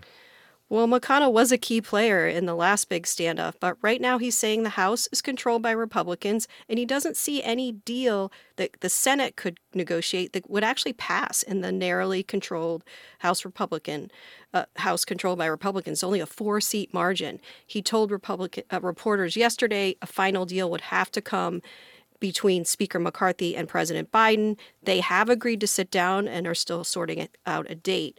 There are some Republicans who've gone through these past standoffs who say there needs to be a serious discussion about future reforms to programs like Social Security. And they say it's impossible to deal with the debt without looking beyond the annual spending bills. Arkansas Republican Steve Womack stressed that the current spending fights really only focus on a third of the total federal budget. You have to look at the entire spending portfolio. And that means that you do have to have a full-throated discussion on entitlements because that's 2/3 of spending. Some moderate Republicans are making the argument that both parties help drive up the debt, so both need to come to the table with some kind of longer-term budget plan. We're talking about the financial standing of the United States government here, so I want to bring in our chief economics correspondent, Scott Horsley, who, Scott, you also chronicled an earlier debt ceiling showdown when your title was White House correspondent. Right. So what's your take on Republican demands here? Well, as you can tell, it's easier to talk about cutting government spending in the abstract than to say what you really want to do without. Just keep in mind, for every dollar the government spends, 25 cents goes to Medicare and other popular health care programs, 21 cents goes to Social Security, 13 cents for defense, 7 cents for veterans and retirees, and another 7 cents for debt service. So that's almost 3/4 of all government spending right there. So how are markets reacting to what's happening in Congress? So far, markets believe this is going to get taken care of. They expect lawmakers to eventually cut a deal and avoid a disastrous default. But that's not to say they think it's going to be easy. Joan Feldbaum-Vidra keeps an eye on government debt for the Kroll rating agency, and she acknowledged this is a challenging political environment. It's definitely more strained this time around. There's greater polarization within the Beltway. And the construct of the House with a narrow Republican majority on the heels of, we've all been following McCarthy's epic leadership vote, creates more uncertainty. So it's going to be a battle. It's going to be messy. It's worth remembering, though, Republicans in Congress easily raised the debt limit during the Trump administration, even as the federal government was running up trillion-dollar deficits even before the pandemic. These fights tend to come down to the wire. So where is the wire? How much time does Congress have? Yeah, it's a ways in the distance. The moves the Treasury Department's making right now should buy time at least until early June, maybe a bit longer, although it's tough to know for sure because government spending and revenues can bounce up and down with the economy. So if, for example, we were to slide into recession this year, the crunch time could come sooner. As you say, Congress has a bad habit of waiting till the last minute, and we did learn back in 2011, the last time there was a showdown like this, that can be costly. The government managed to avoid an actual default that time, but just flirting with it sent the stock market swooning, which hurt people's retirement accounts. Short-term interest rates rose. Feldbaum-Vidra says if you're worried about government debt, higher interest rates should be the last thing you want. It's not pretty. We've been to this rodeo before, and it makes the cost of debt higher. And the more we pay in interest, the less money there is further priorities, right? So it's not constructive. Now, some have suggested that even if the debt ceiling were not raised, the government could avoid a technical default by just paying bondholders ahead of everybody else. But there are both legal and practical questions about just how workable that would be. And there's also a political challenge. I mean, who wants to tell grandmom she's not getting her Social Security check, or some young Marine he's not getting paid because bondholders have to be paid first? That's another reason Congress shouldn't play chicken with the full faith and credit of the United States. And if they do, there could be political consequences. Deirdre, who do you think would get the blame if there were a default or even a messy near miss? I mean, well, since House Republicans really push for this debate as part of the debt limit, they would likely get most of the blame if there were any kind of default. A lot of them are worried that they need to show voters that they can govern. There's also another debate coming over spending in the fall around the annual process of approving government spending bills. And I'll just say that fall budget process, that's really the appropriate time to have an argument over government spending, not threatening to walk away from the bills the government has already run up. That's NPR's Scott Horsley and Deirdre Walsh. Thank you both. Thank you. Good to be with you. American workplaces have a problem. A growing number of people just aren't that into their jobs. A new Gallup report finds less than a third of people are engaged with their work. As NPR's Andrea Hsu reports, that is not just an issue for workers, it could hurt their companies. This drop in employee engagement started in the pandemic, and it's only getting worse. Jim Harder is Gallup's chief workplace scientist. The younger workers in particular are less connected to their organization, less satisfied with their organization overall. Young millennials and Gen Zers reported feeling less cared for at work, less heard. Fewer of them said they have someone who encourages their development. Fewer have a best friend at work. Harder says that's become an important predictor of whether someone might recommend their company or consider looking for a different job. Having a friend at work matters more now than it did pre-pandemic. Gallup found engagement fell most among people who could work remotely but have to work on site. But the survey found another problem with fully remote workers. A growing number of them are now in a middle zone that Jim Harder equates to quiet quitting. They'll show up to the minimum required, but not much else, and they'll still look for other opportunities out there. These findings don't surprise Tanvi Sinha. She's an audit manager at the accounting firm Matthews, Carter & Boyce in Fairfax, Virginia. She started her career back when everyone was in the office every day, even Saturdays in the busy season. You develop that relationship with people, you make friends with people, you're spending most of the time at work, you're going out for lunches. So those are the things that you're missing, Now that coming to the office is optional. But it's not just about being social, Sinha says. It can help your career to get a holistic view of your company. Working remotely, you're working on one project. You don't even know what kind of other projects your firm does or what kind of other people you can be working with. You have very little exposure. The Gallup survey backs that up. Across age groups and no matter where people were working, it found employees were less connected to the broader purpose of their companies, also less clear about what's expected of them. Jim Harder says that's worrisome. You could almost equate it to employees becoming a little bit more like gig workers. Who aren't as loyal to their employers, who aren't in it for the long haul. I believe that companies are having a reckoning. Stephanie Frias is Chief People Officer at Lyra Health, which provides mental health services to companies. With all the quiet and real quitting going on, she says companies are now realizing that workers want something different and expect something different. We're going through a time where what work means is being redefined and it's being challenged, right? What worked in the past isn't going to work. And what makes it hard is that no one truly has a playbook. Frias says focusing on mental wellness is key to increasing worker engagement and retention. What she's hearing from workers is this. I still want to engage in the workplace, but I want to do it in a way that is convenient and palatable to my lifestyle. The accounting firm where Tanvi Sinha works is trying to find a good balance. People aren't required to be in the office, but managers like Sinha do encourage their teams to come in, and preferably on the same days. Pick a few days, mingle with people, talk to people. Sinha says technology can help. She does set up regular video calls with her team members to check in. But even so, there are pitfalls. Some people who were hired in COVID, I went to work after a long time and I couldn't even recognize that this is the person. So that's bad on my part. Jim Harder at Gallup says good managers are now more important than ever. They're the ones who can make sure employees know what's expected of them and help employees feel cared for. Andrea Hsu, NPR News.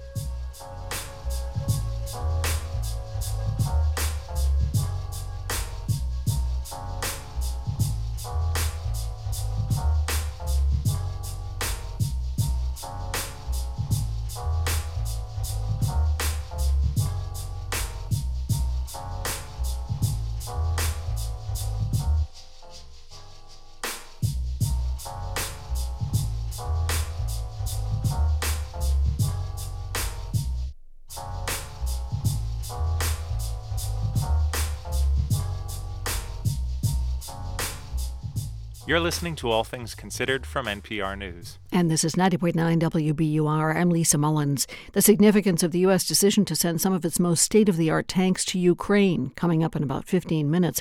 Also, Pope Francis wants countries in the Middle East, Asia, and Africa to get rid of their laws that make homosexuality a crime. Those stories coming up. We're funded by you, our listeners, and by the Montgomery Carroll Group, guiding buyers and sellers in Brookline and Newton. More about Matt Montgomery, Lauren Carroll, and their team at mcgroupcompass.com. Wall Street stocks closed pretty much where they opened today. The Dow gained a small fraction. It was up 10 points to close at 33,744. S&P dipped a tiny fraction to close at 4016. And the Nasdaq lost nearly 0.2% to finish the day at 11,313. Massachusetts U.S. Senator Elizabeth Warren's calling on Cambridge-based Moderna to reconsider its proposed price increase for its COVID-19 vaccine. Warren and Vermont Senator Peter Welch sent a letter to the company's CEO requesting information about the hike. Warren says the plan to charge as much as $130 a dose could prolong the COVID pandemic and leave many people unable to afford the vaccine. Moderna says its pricing will reflect the value of the COVID vaccine to patients and society, and it says the vaccines and boosters will still be available at no cost to the vast majority of people in the U.S. It's 5:20. Support for WBUR's Business Report comes from Eversource, a proud sponsor of Mass Save. Energy-saving solutions for your business, no matter the size. Information about tools to reduce your carbon footprint, lessen environmental impact, and custom recommendations for reaching your sustainability goals at eversource.com. Light rain and snow into the evening, just plain rain after 10 o'clock tonight. Temperatures about 50 in the middle of the night. Tomorrow, more rain in the morning and then cloudy skies, strong winds, still about 50 degrees. This is 90.9 WBUR. Turn your old car into new news. Keep the programs you love running by donating your vehicle to WBUR. Details at wbur.org/cars. Support for NPR comes from this station and from Workday, committed to helping organizations adapt to change, using real-time data to uncover insights, stay decision-ready, and prepare for whatever's next. The finance, HR, and planning system for a changing world. And from Procter & Gamble, maker of Align Probiotic, a daily supplement to support digestive health, containing a probiotic strain developed by gastroenterologists with 20 years of research. More at alignprobiotics.com. This is All Things Considered from NPR News. I'm Mary Louise Kelly. And I'm Ari Shapiro. There's an imbalance in global birth rates. China's population is shrinking for the first time in decades, raising fears that China's economy could shrink with it. Europe's population is quickly getting older, too. Meanwhile, parts of the developing world are facing a youth bubble. So could immigration help address both of these problems? Lant Pritchett is a development economist who studies labor markets and migration. Welcome to All Things Considered. Thanks for having me. Before we get to the question of immigration, explain why it matters if a country has a slowing birth rate. How does the number of babies born change a country's economic outlook? Well, the problem isn't so much that the overall population shrinks. It's that during the period after the birth rate falls, it's something we call inverting the demographic pyramid, which instead of there being a lot more young people than old people in it, the relative populations start to shrink, and you go from having lots of people in the labor force to support the elderly to headed towards equality of people in the labor force and people in the aged population. And that just has never happened in the history of the world, and it's not clear it's a sustainable way to sustain the social contract we have in which the young support the old. Beyond China, how much of the world is facing this problem? It pretty much is endemic across the rich industrial world. I've done calculations from the standard UN projections, and over the next 30 years, there's going to be 100 million more old people, but 143 million less people in the workforce age category. So this is across the rich industrial world. Meanwhile, parts of the developing world are looking at the opposite problem. The 10 youngest countries in the world are all in sub-Saharan Africa. Could those countries help provide a solution to the countries that are aging? They definitely could and definitely would.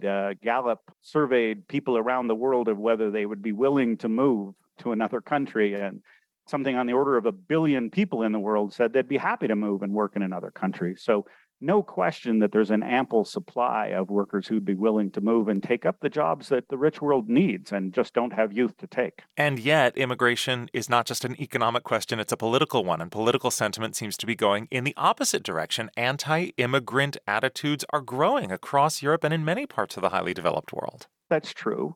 But I think in part that's because we've traditionally forced two really high tension questions to be the same answer. One question is, who are the future citizens? Who are the future members of what we regard as us, our society, our nation? And the other question, though, is who are we going to allow to be legally present on our territory to do labor services? My feeling is if we allow those questions to be separated and we have a discussion about who are the immigrants that we want to form our future society, as a separate discussion about who are we going to allow to come to our country and work.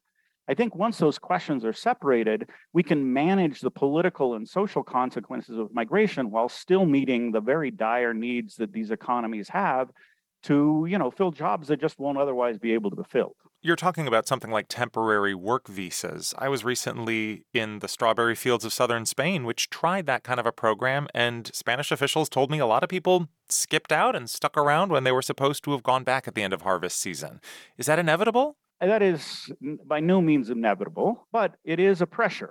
There's no question that once people are in a country where wages are 4 or 5 times their home country, there'll be a tendency to stay. But I think the prospects for building a good industry that recruits, prepares, places, protects, and ensures compliance, I think we can build a good industry to do this. This is not impossible. I feel we're sort of in the position now that America was with Prohibition. We wanted to ban all alcoholic beverages, and it just wasn't enforceable. And so the path to more control of alcohol was through less control of alcohol, through legalizing these flows. I feel the path to better migration is through more migration. We have to acknowledge that these economies really need these workers, and if we really need these workers, we should set up fair, transparent, legally enforced ways in which they can come, and in which we can ensure reliable compliance with return if that's part of the legal agreement. Does this serve the developing world too, or is it just a brain drain where talent goes to wealthier countries with an aging population? What I'm talking about is mainly labor mobility to meet the low skill needs. If you look at the US economy, over the next 10 years, the Labor Department says we're going to have 5 million jobs that don't require a college degree. And yet over that same period, we're going to have 3 million less workers 20 to 40. So what the rich world needs is not, in fact, high skill, high talent, brain drain kind of people exclusively. They would love to get those people. But what I'm talking about is the people with core work skills. And I think that isn't a brain drain. That is a wonderful thing for the developing world because people just aren't going to be able to create the numbers of jobs they need to in the developing world. And hence, it's super win-win. Lant Pritchett is research director with the think tank Labor Mobility Partnerships. Thank you very much. Thanks, Ari.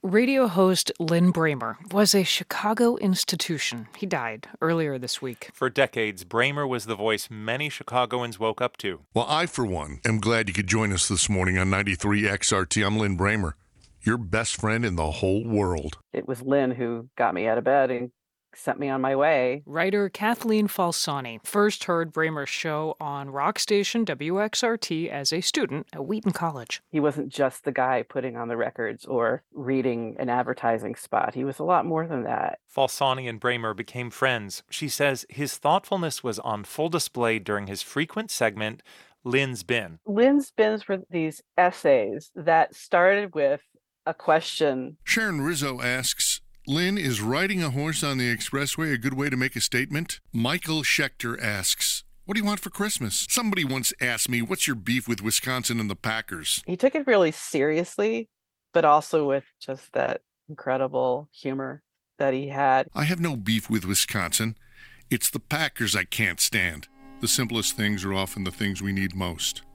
A handshake, a high five, a hug. Riding a horse on the expressway is a bad way to treat a horse. And what statement are you actually... Bremer spent much of last year on medical leave because of prostate cancer. Just before Thanksgiving, he returned to the air and delivered one of his last Lynn's Bin essays.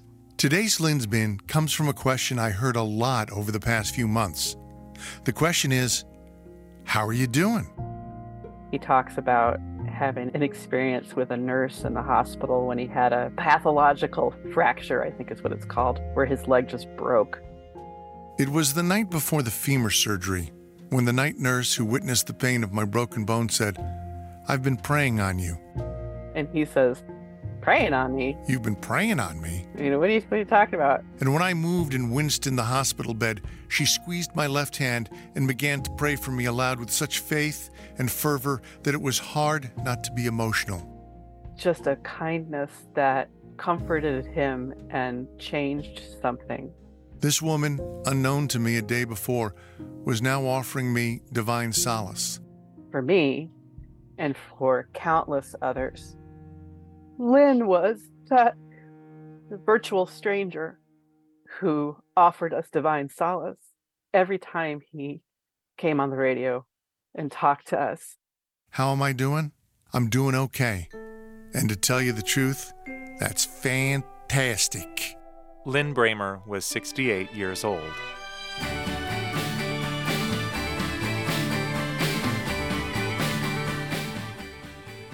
It's NPR News.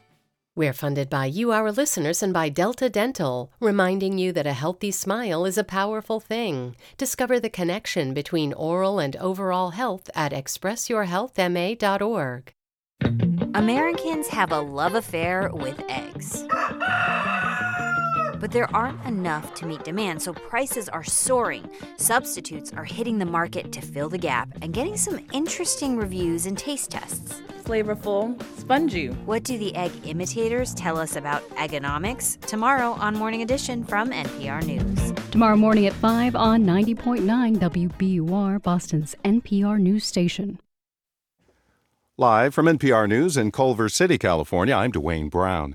Ukrainians are greeting American and German commitments of Abrams and Leopard tanks with joy and relief today. NPR's Eleanor Beardsley tells us this represents a new level of Western commitment to Ukraine as Russia's invasion nears 1 year. Leonid Polyakov, a defense consultant and former deputy defense minister of Ukraine, says he's taking the news with cautious optimism. Cautious because it took too long to get what we needed.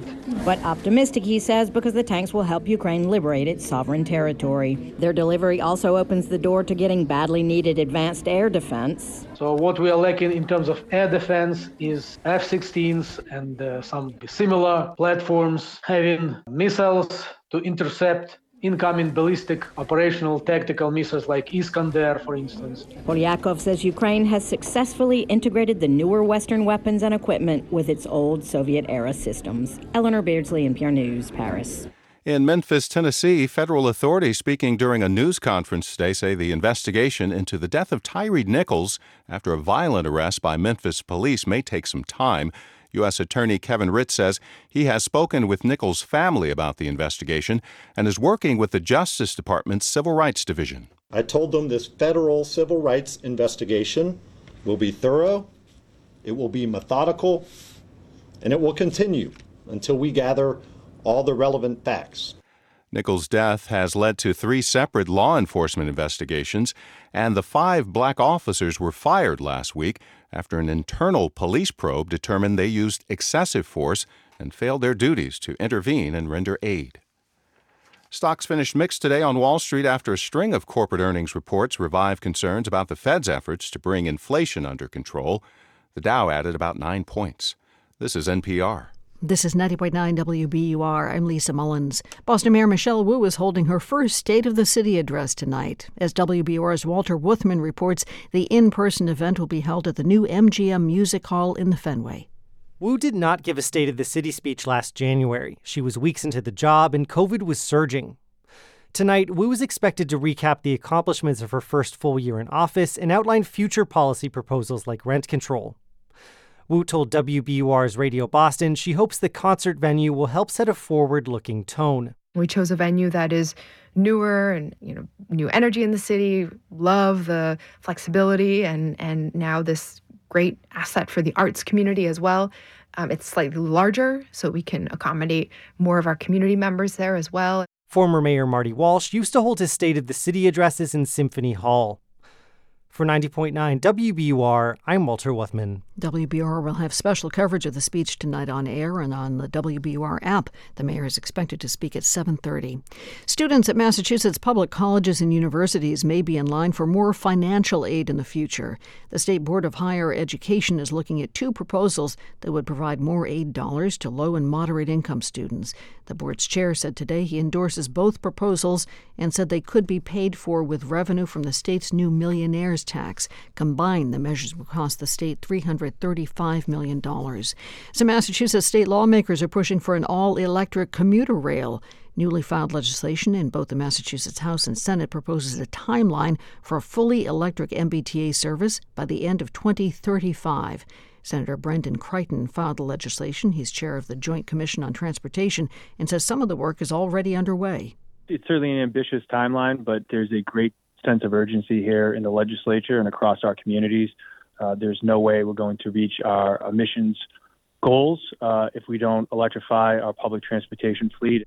Crichton says an added benefit of fully electric rail is more efficient start and stop times, meaning more frequent service. And the mother of two children who were killed in their Duxbury home will be charged with their murder. Plymouth County District Attorney Timothy Cruz says 32-year-old Lindsay Clancy remains hospitalized after an apparent suicide attempt.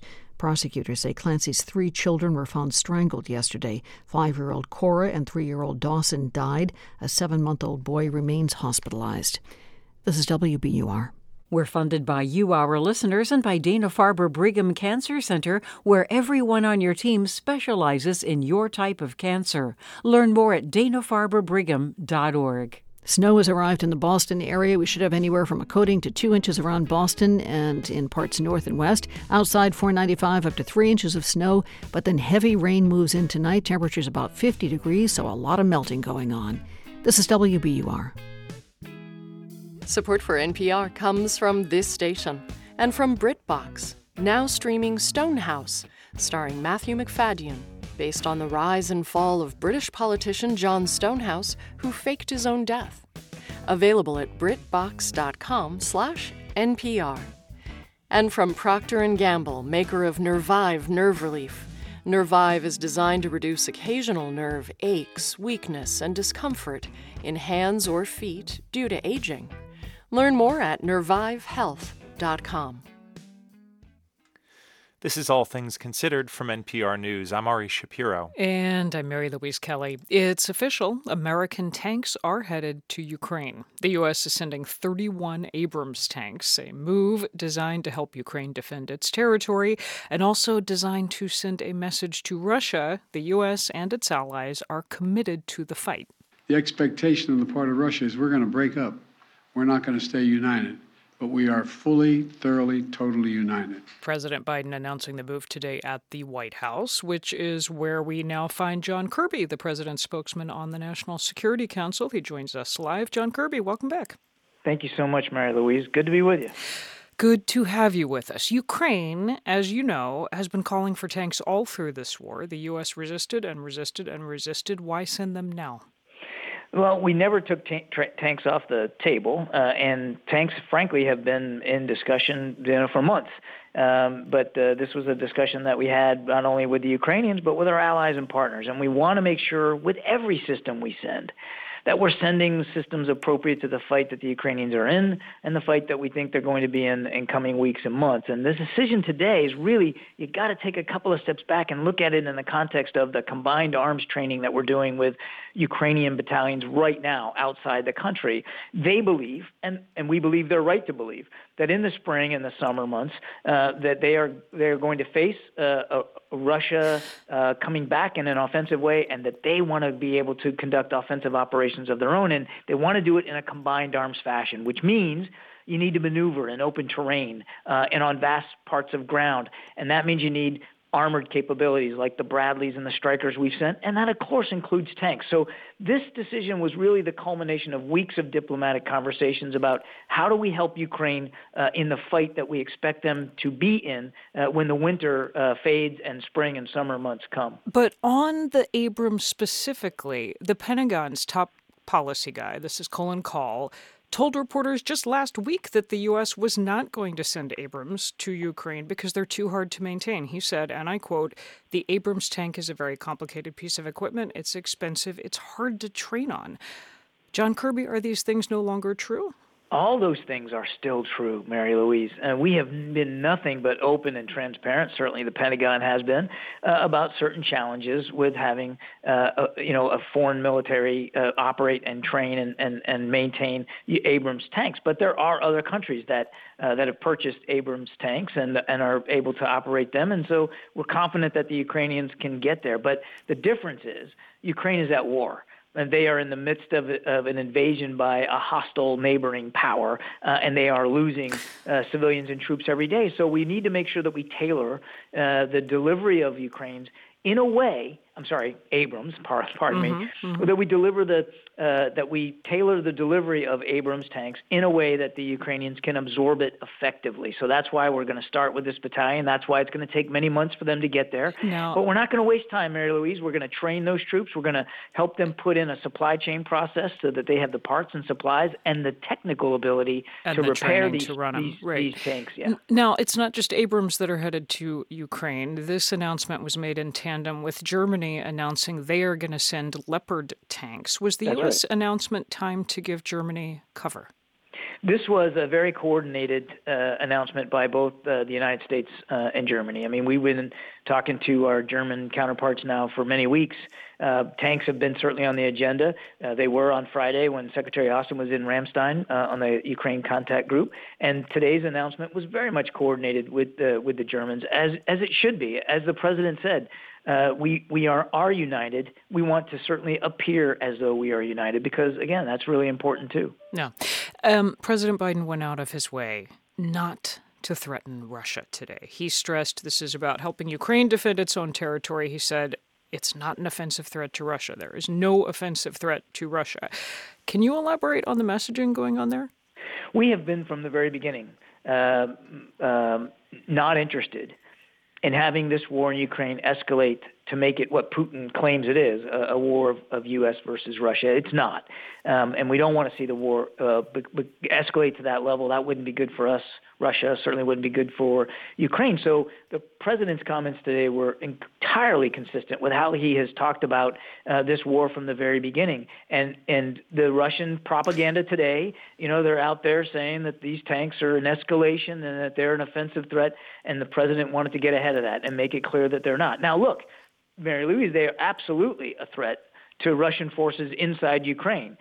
They need to know that. They need to understand that. These are very capable tanks. But that's my last to... question in the few seconds we have left. How big a game changer does the White House expect these U.S. tanks to be? What we do think will be a significant enhanced capability for Ukraine is all the armored capability. You've got to keep it in context of everything that's being given to Ukraine here for their combined arms operations. Right. And the tanks are a part of that. They are significant. They will have a significant impact. And that's why, quite frankly, we gave them the equivalent of one Ukrainian battalion so that it wasn't some symbolic gesture. It was actually have an operational impact. That is NSC spokesman John Kirby at the White House. Pope Francis has said the Catholic Church must work to put an end to laws that criminalize homosexuality. Those laws are common in some parts of the world and sometimes impose the death penalty. NPR's Sylvia Poggioli reports he's the first pope to back such a repeal. In a wide-ranging interview with the Associated Press, Pope Francis quoted from the Catechism of the Catholic Church, saying gay people must be welcomed and respected and should not be marginalized or discriminated against. He said there must be a distinction between a crime and a sin. Being homosexual is not a crime, but it is a sin, Francis said, adding, but first, let's distinguish between a sin and a crime. As an example, he said, it's also a sin to lack charity with one another. The Pope acknowledged that Catholic bishops in some parts of the world support laws that criminalize or discriminate against homosexuality. He told the interviewer the Church should work to put an end to anti-LGBTQ legislation, stressing it must do this. A few months after his 2013 election as Pope, Francis uttered a phrase that would define his papacy as inclusive. If someone is gay, and he searches for the Lord, and has goodwill, who am I to judge? And in the last 10 years, he has ministered publicly to the gay and transgender communities. But Catholic Church teaching holds that homosexual activity is, quote, intrinsically disordered, and Francis has been criticized by LGBTQ activists for the Vatican's 2021 decree that the Church cannot bless same-sex unions because it said God cannot bless sin. Following the interview, Francis de Bernardo, executive director of New Ways Ministry, which promotes the rights of the Catholic LGBTQ community, rejoiced. In a statement, he said, the Pope's words highlight the Catholic value of protecting human dignity, which too many church leaders have refused to apply to the oppressive social situations of LGBTQ plus people around the world, including in the U.S. Asked about the recent wave of criticism against him from conservative cardinals and bishops following the death of former Pope Benedict XVI, Francis acknowledged the knives are out, but appeared unruffled. He said it's unpleasant, but better than keeping it under wraps. Silvia Poggioli, NPR News, Rome.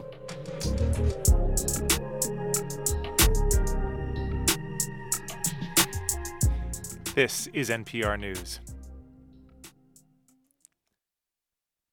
Former President Donald Trump can return to Facebook. The social media company says in the coming weeks it will lift a ban it put in place more than 2 years ago after Trump supporters stormed the U.S. Capitol on January 6, 2021. But will Trump come back, especially now that the social media landscape looks very different? NPR's Shannon Bond is covering this story. Hi, Shannon.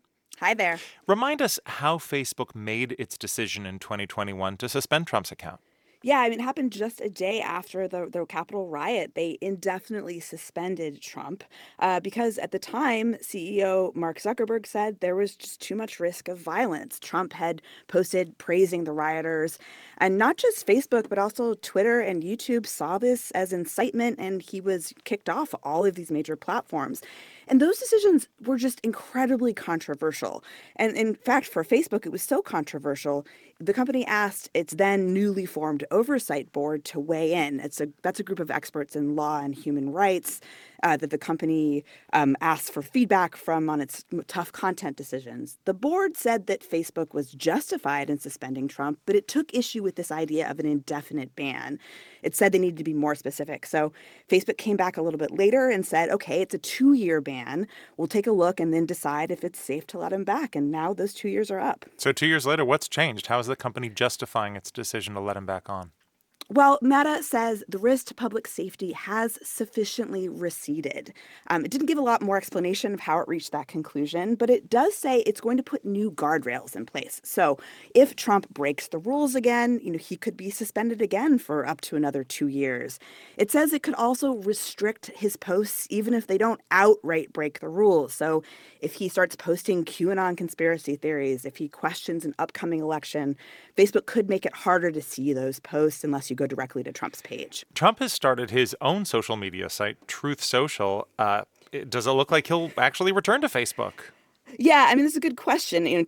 Just now he's taking a victory lap on Truth Social. He says, a sitting president should never be banned. He claims that banning him is why Facebook has lost a ton of market value. But look, the Trump campaign had petitioned Facebook to let him back on, but we don't know if he's going to use it again. He was allowed back onto Twitter in November, but he has not been posting there. So far, he's only been using Truth Social.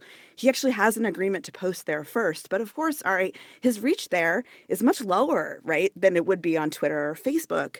So, we'll have to see if it's tempting to come back. And also, then there's this question of if he does start posting again, how long will he last? He has been posting lots of false claims about the 2020 election on Truth Social. He's been amplifying QAnon conspiracies, and those are the type of posts that could trigger these guardrails Facebook is talking about. social media has changed so much in the last couple of years. If he does get back on these platforms, is he going to have the same reach he once had? I mean, that's a real good question. Facebook does look weaker at this point than it did when it banned him. It has lost users and revenue for the first time. Twitter is in chaos under Elon Musk.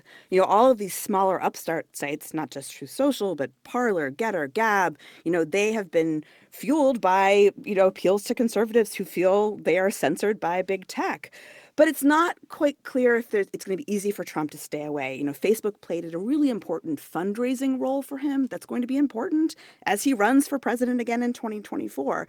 But I think this all, Ari, is just a reminder of how much power these big tech companies have to decide who gets a voice online. NPR's Shannon Bond, thank you. Thank you. You're listening to All Things Considered.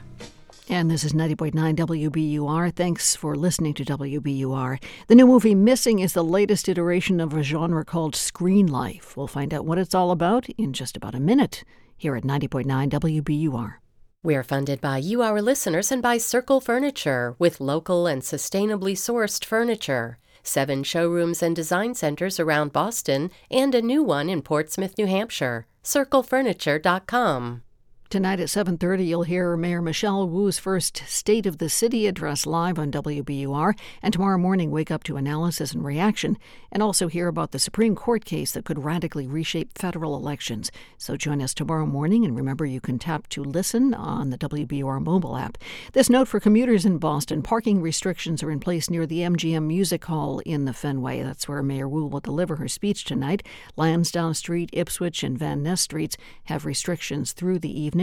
Officials say if you plan to be in the area, it's best to walk, bike, or take public transportation. This is 90.9 WBUR, 37 degrees now at 5:49. WBUR supporters include the Lyric Stage with Preludes, Dave Malloy's musical fantasia in the mind of pianist Sergei Rachmaninoff, now through February 5th. Tickets at lyricstage.com. Hi, this is Steve Inskeep with a reminder that this public radio station is a collaboration. Many of my colleagues are working in the middle of the night to bring you the latest information when you get up in the morning.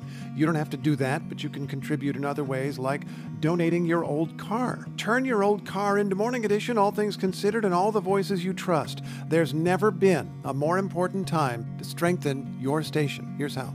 Just go to WBUR.org. This is All Things Considered from NPR News. I'm Ari Shapiro. And I'm Juana Summers. Right now, you could use your little screen to buy a ticket to a big screen to watch a movie where, well, lots of different screens are used to solve a mystery.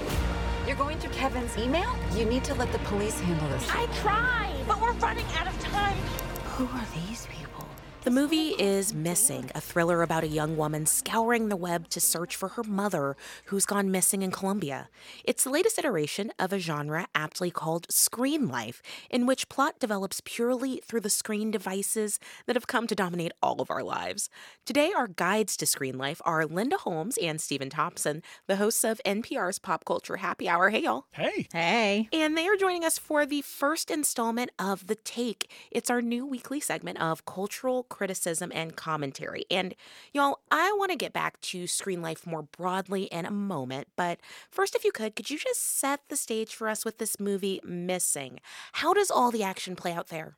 Well, Missing, as you mentioned, is about a young woman played by Storm Reed, who her mother goes off on a vacation with her boyfriend to Colombia and sort of vanishes and goes no contact. So this young woman who is stuck at home in front of her computer decides to use all of the tools at her disposal to figure out what happened to her mother and where her mother is. Okay, and to me, this sounds like the quintessential Gen Z movie, right? A young woman, young girl sitting at home with all of her devices, using them to open up a whole new world. Am I on the right page there? Yeah, I think it's a really effective movie. It's kind of taut and twisty, and it does a nice job, I think, of, even though it's a movie where you're just watching somebody use technology, it finds ways to work around that to keep the pacing really tight. It's really easy to imagine a movie like this getting bogged down and flashing cursors and, dial-up modems grinding, the way kind of other movies have struggled, I think, to capture the process of using computers. I would probably say it's probably 25% twistier than it needs to be. but I enjoyed it as a mystery and as just like a kind of fast-paced and engrossing movie. I really liked it too. I think that these types of movies in some ways are thrillers that are only horror movies if you're the parent of a teenager, because one of the things that they really stress is just how much information this young woman has access to, and how much her mother and her mother's boyfriend are just miles behind her in what they understand. So I think it does a good job of being, like you said, that quintessential Gen Z movie, partly just because, it's about being really, really immersed in that life. So one of the producers of this movie, Missing, Timur Bekmambetov, has been working in the genre for quite a while. What is his role in the origin of this genre? Well, as I understand it, he coined the term screen life for this genre of film. And he goes back to Unfriended, he was one of the producers of Unfriended, which was a horror movie that came out in 2014, which is basically, if you think of Unfriended as a haunted Zoom call, that's approximately what it is. And that's really all it is. But then he also was one of the producers of Searching, which came out in 2018, which is a more direct precursor to Missing, which starred John Cho as a father whose daughter had gone missing, and he was trying desperately to catch up with his daughter's kind of digital life and figure out what happened to her. And this same producer is part of all three of those movies. It is interesting to think about those movies as part of a genre and to think of screen life as a genre of movie making, because in some ways it's very innovative. It is a new way to make movies. It's also a way to get around a lot of the budget constraints associated with filmmaking. This is, when people talk about Unfriended, one of the first things they talk about is this is a movie that cost $1 million to make and made more than $60 million worldwide. And I don't like to get bogged down in the business side of things too much, but that is a very, very notable ratio of cost to grosses. And it is a movie that you could have made in 2020 at the height of the pandemic with every actor locked in his or her respective apartments. And yet, at the same time, it is still engrossing and it is still shot through with dread and concern. It is a very effectively made movie for a movie that could have been made via Zoom. One thing that I kind of think about when I think about this genre and wonder is, for each of you, do you think that screen life takes a moral stance about the technology that it uses? I mean, are we supposed to come away from watching these films feeling like these devices and screens are good for us or bad for us? I mean, I'm looking around right now at how many devices are right next to me, and it's a little overwhelming. Yeah. I mean, I think it's a little bit of both, right? This young woman would have no way to help her mother without all of these devices and this access to a tremendous amount of information. At the same time, these films also emphasize, particularly for younger people, the ability to kind of sink into these rabbit holes of isolation and kind of uncontrolled connection, right? Both. And I think that for me, it's less the morality and it's more, in part, I think it's trying to reclaim some of what thrillers and horror films lost when technology came in, because you now have to really explain situations of peril. Why does the person not pick up their cell phone and use it to get out of peril, right? You kind of have the, I lost it, somebody stole it, it's broken, it's out of battery, or it's out of range, right? And you have to kind of deal with those things, because otherwise thrillers and horror films have lost the opportunity to use certain kinds of isolation. So for me, this is kind of them reclaiming what's the upside for us? What are the new problems, since we now have had, now we have obstacles to using the old problems, like the babysitter in the house where somebody cuts the phone cord. Yeah, it's a classic example of turning a weakness into a strength, right? You have budget limitations. This is a way of working around some budget limitations. You have narrative obstacles put up by people's increased connectivity, like Linda said, where you can't just cut a phone line. Work with that. Use the phone technology to advance the story in different ways. So I like it as a means of turning weaknesses into strengths. But Stephen, for you as a parent, does this bother you morally when you think about it? Like, do you think about like, oh gosh, I'm glad that I don't have 14-year-olds now? I mean, my kids are 18 and 21. And, I obviously watched Missing kind of through a parental lens. I watched Unfriended through a parental lens. But all of these things with technology, they're Rorschach tests, right? The technology is there if you use it. It is overused if you overuse it. I definitely watched Missing as a parent and thought, well, surveillance works both ways. Parents can use that technology to surveil their kids just as easily as it can work the other way around. So, all these things, I think movies can run the risk of overly moralizing around the use of technology, but this technology, like anything else, it's a tool.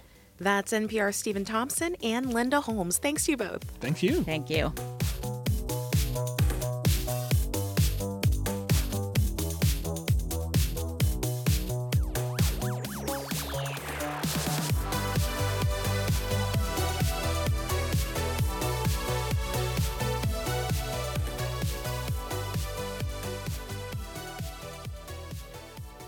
You're listening to All Things Considered from NPR News.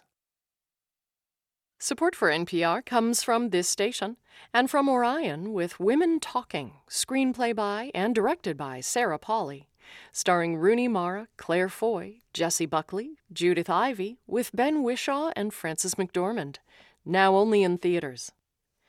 And from the estate of Joan B. Kroc, whose bequest serves as an enduring investment in the future of public radio and seeks to help NPR be the model for high-quality journalism in the 21st century. And from Fisher Investments. Fisher Investments' team of specialists offer guidance on investing, retirement income, and Social Security. FisherInvestments.com. Investments in securities involve the risk of loss. This is NPR. We are funded by you, our listeners, and by Porter Square Books, with Dr. Ibram X. Kendi and Nick Stone, authors of How to Be a Young Anti-Racist. Tuesday, February 7th. Tickets at portersquarebooks.com. I'm Here Now host Robin Young, and this is 90.9 WBUR FM Boston, 92.7 WBUA Tisbury, 89.1 WBUH Brewster.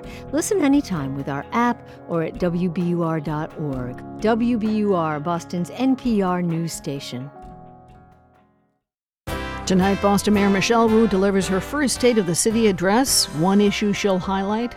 It is such a dire, destructive housing market out there right now, with people who have spent their whole lives here getting pushed out. This is WBUR's All Things Considered. I'm Lisa Mullins. Affordable housing and other chief topics for Mayor Wu coming up. For months, Ukraine has been demanding state-of-the-art Western tanks. The U.S. and Germany, considered to have the best tanks in the world, promised today to send them. Why the turnaround?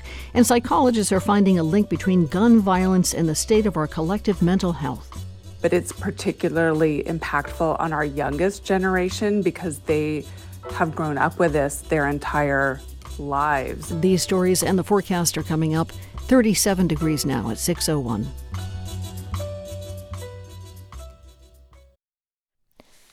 Live from NPR News in Washington, I'm Windsor Johnston. House Speaker Kevin McCarthy has blocked 2 Democrats from serving on the Intelligence Committee. NPR's Lexi Schapitl reports the move was not a surprise to Democrats, but escalates the ongoing battle between the parties over who is qualified for certain positions within the chamber.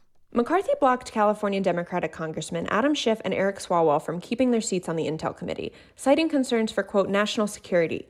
The panel is a permanent select committee, which means the Speaker has the authority to approve or reject appointees. Schiff and Swalwell both previously served on the committee, and both were involved in the impeachments of former President Trump. Speaking to reporters Wednesday, Swalwell accused McCarthy of exacting, quote, political vengeance. The Speaker of the House is using his power to go after his political opponents and to pick them off the field. Schiff and Swalwell will keep their other committee positions. Schiff is expected to serve on the House Judiciary panel. Lexi Shapiro, NPR News, Washington. German Chancellor Olaf Scholz told the country's parliament today that it was the right thing to have waited to send battle tanks to Ukraine in order to work with its international partners in doing so. NPR's Rob Schmitz reports from Berlin. Scholz made the announcement that Germany would send 14 Leopard 2 battle tanks to Ukraine and that it would also authorize partner countries like Poland to send their Leopard tanks too. Und ich will ausdrücklich sagen, es war richtig. Und es ist richtig. Scholz told the German parliament that waiting to make this decision and to not be pushed to do it was the right decision because it allowed Germany to work in collaboration with its international partners. He also said that Germany would not advocate a no-fly zone over Ukraine and that it would also not send ground troops into Ukraine. Rob Schmitz, NPR News, Berlin. Former President Donald Trump will soon be able to return to Facebook and Instagram. NPR's Shannon Bond reports the platform's parent company, Meta, says it will lift a 2-year ban that was put into place after the January 6th insurrection. Suspending Trump's account for inciting violence was the most controversial decision Facebook ever made. Now the social network is reinstating the former president and putting a spotlight on the power of tech companies to decide who gets a voice online. Facebook has played a crucial fundraising role for Trump, which will be important as he runs for president again in 2024. Twitter also banned Trump after the Capitol insurrection, but new owner Elon Musk reversed that decision in November. So far, though, Trump has not returned to Twitter. Instead, he's sticking to his own platform, Truth Social, where he's been posting false claims about the 2020 election and amplifying conspiracy theories. Shannon Bond, NPR News. At the close on Wall Street, the Dow was up 9 points. This is NPR. This is 90.9 WBUR in Boston. Good evening. I'm Lisa Mullins. More than a third of Massachusetts residents had some difficulty getting needed health care in 2021. That's according to a newly unveiled dashboard from the Center for Health Information and Analysis. The analysis also found that fewer medical professionals are offering primary care in the state. The president of the Massachusetts Health Quality Partners says a strong primary care system makes the health care system better for everyone. Healthcare leaders are applauding Governor Maura Healey's pick for the state Secretary of Health and Human Services. Healey has tapped Kate Walsh. She's the CEO of the state's biggest safety net hospital. WBUR's Priyanka Dayal McCluskey reports. As chief executive of Boston Medical Center, Walsh launched initiatives promoting health equity and access to addiction treatment.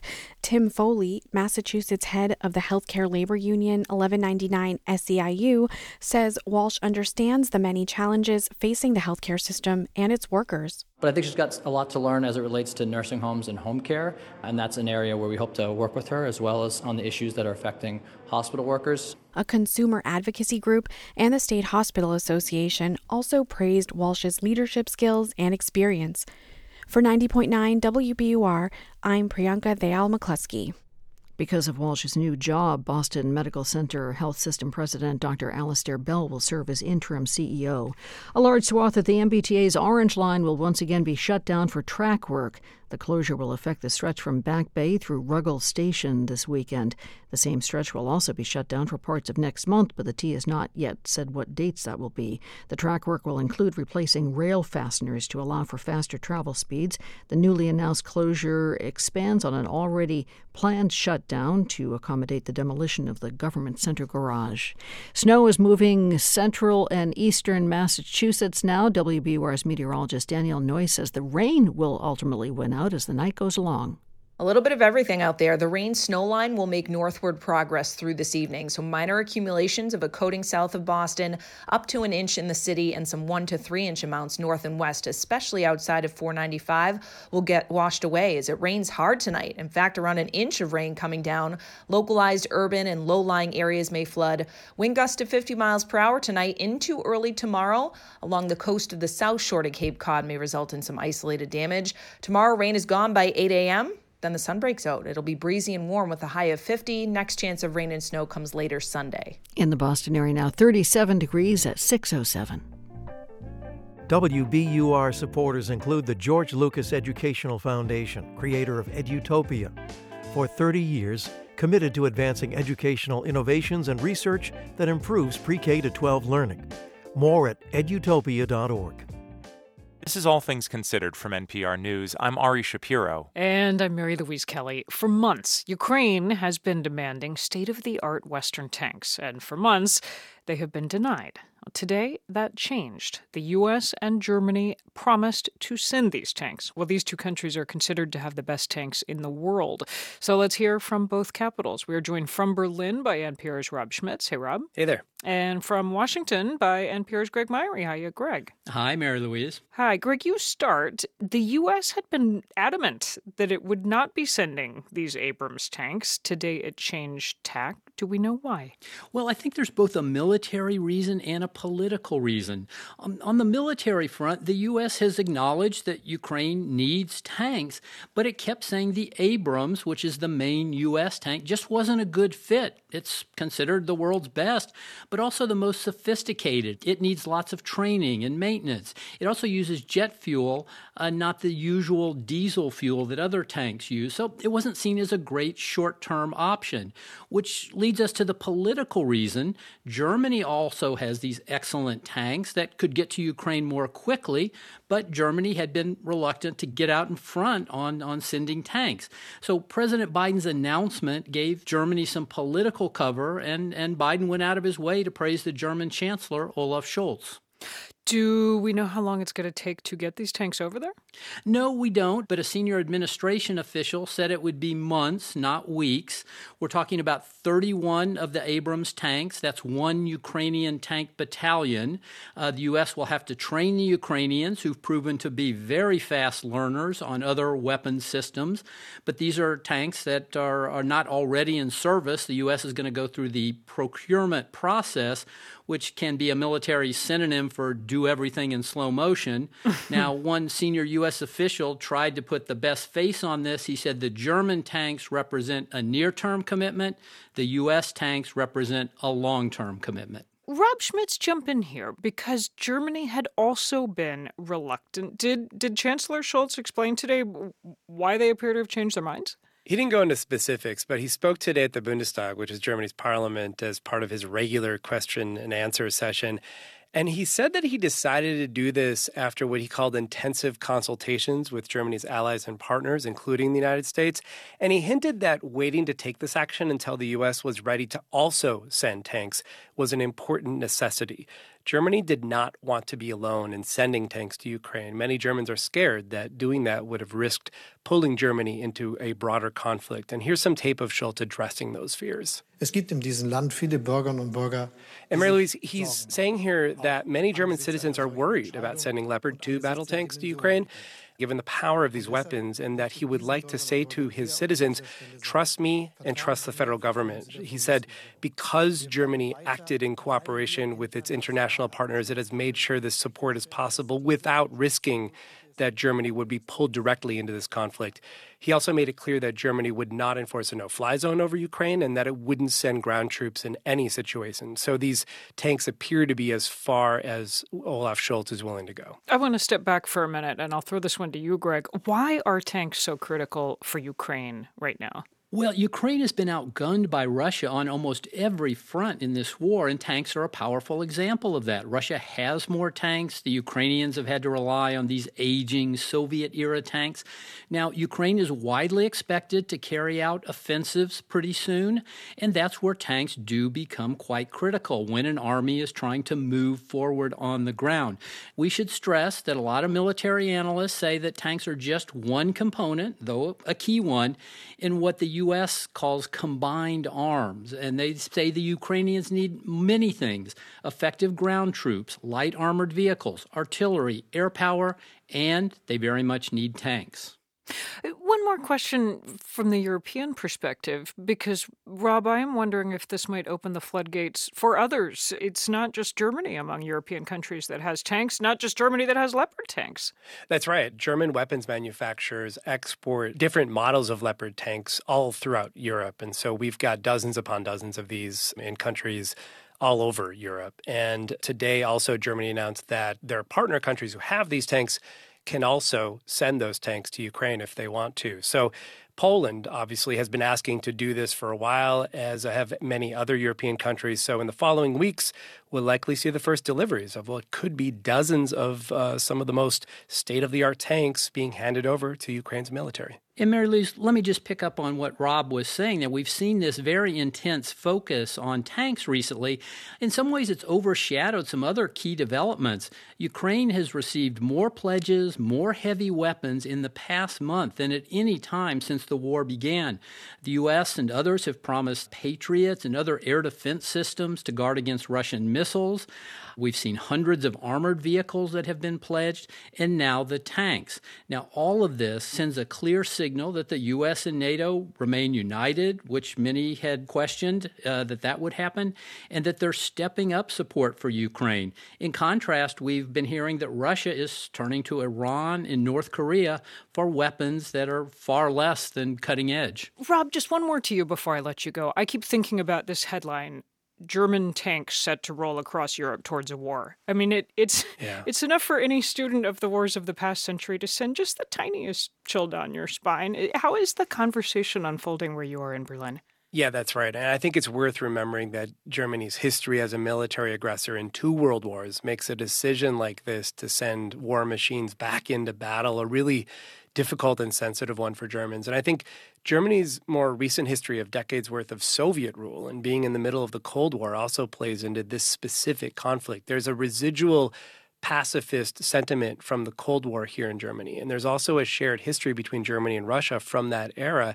And the complexities of that have slowly percolated for many Germans as this war has dragged on. We've seen a shift in recent weeks of German public opinion towards Ukraine and against Russia. And I think it's a slowly evolving transition that we're witnessing here in Germany. Fascinating. NPR's Rob Schmitz and Greg Myrie reporting today from Berlin and Washington. Thanks to you both. Thank you. Thank you, Mary Louise.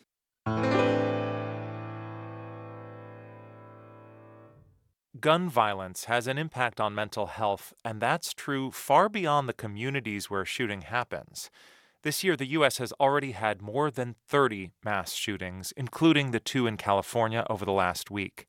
Erica Felix teaches psychology at the University of California, Santa Barbara. Welcome to All Things Considered. Thank you for having me. How does this relentless toll of mass shootings affect people who might not be directly in the path of the gunfire or even anywhere near it? Yeah, so I think that you can liken these things to like a ripple in a pond where it reverberates out beyond the direct impact.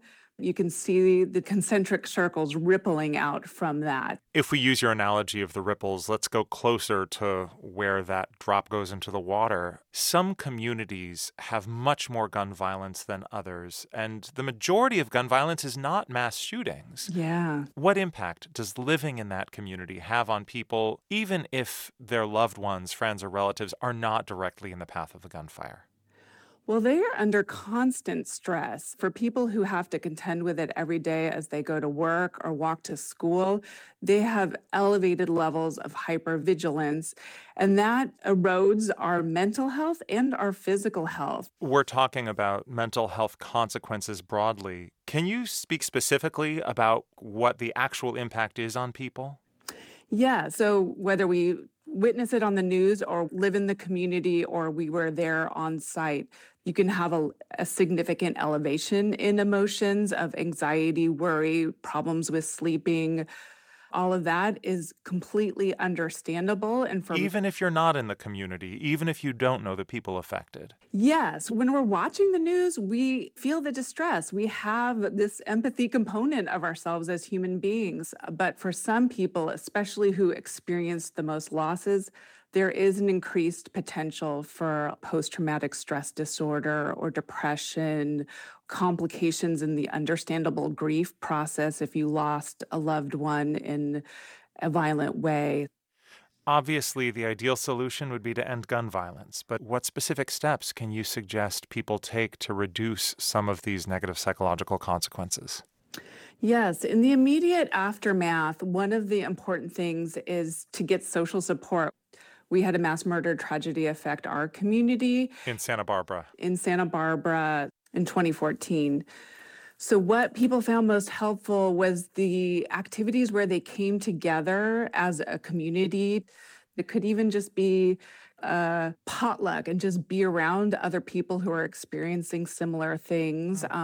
That's so interesting to me that a vigil, for example, is not just a show of solidarity or a statement of community. It's actually healing. It is. And actually, when I surveyed our students at UCSB following the mass murder tragedy, that was one of the things they found most helpful, and it was the most widely attended. All of that stuff, students rated as really helpful in their coping in the immediate aftermath. As members of the media report on these shootings week after week, are there ways you wish news organizations would approach these stories differently that might reduce the harm? I appreciate the shift that I've seen in news media where there's focus on the community and survivors and there's limited coverage on the perpetrator. I think that's been a great shift. I've also really appreciated when the media has gone back to communities that experienced this years ago and just talked about how they're coping in the long-term aftermath. I think is helpful as more and more people contend with this. That's Erica Felix, professor of clinical psychology at the University of California, Santa Barbara. Thank you very much. Thank you.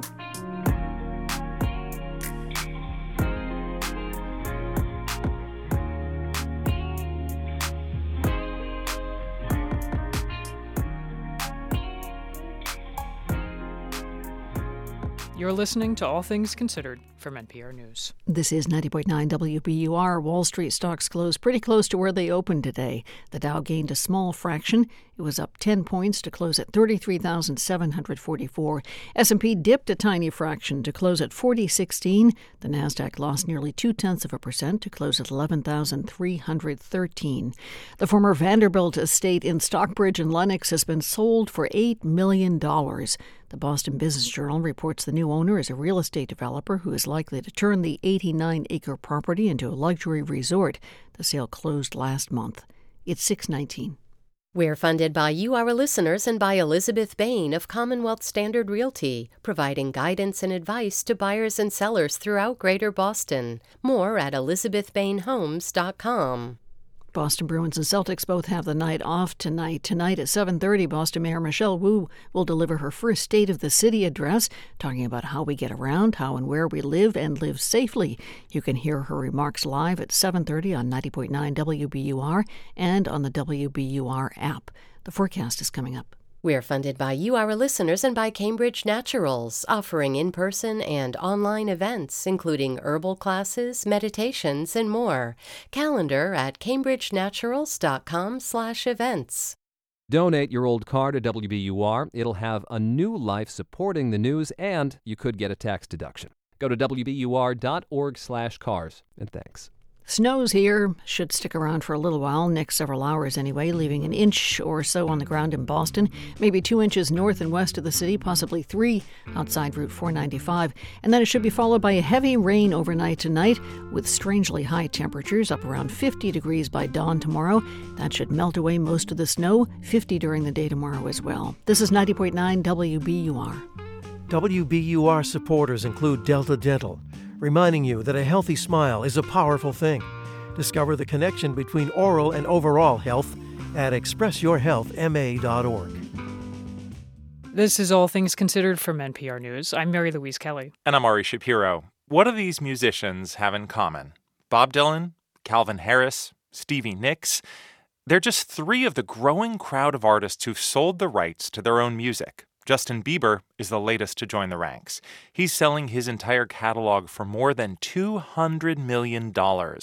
Kristen Robinson is a music publishing reporter from Billboard. Welcome. Thanks for having me. To start with Bieber's sale specifically, what can you tell us about the company that bought his catalog for $200 million? Yes, so Hypnosis Songs Capital is who bought Justin Bieber's catalog. This is one of the major players in the music catalog acquisition market, which has been really hot in the last few years. A ton of artists, many of which you mentioned in your intro, are deciding to sell their catalogs so that they can get an upfront payment. And Hypnosis is one of those companies that is buying up a lot of them. Shakira, Leonard Cohen, all these artists that don't seem to have too much in common, but they do have valuable catalogs. I get that purchasing a popular artist's catalog allows companies to get royalties, cut brand deals, but ultimately, is it worth hundreds of millions of dollars? When you look at the sums that are being shelled out, they're just huge. Yeah, I mean, it's a lot of money, and artists' catalog deals are not an exact science. There are people who work in catalog valuations who try to determine exactly how much each catalog should be bought and sold for. But it's a very difficult number to come to, and these numbers have been climbing a lot higher in recent years.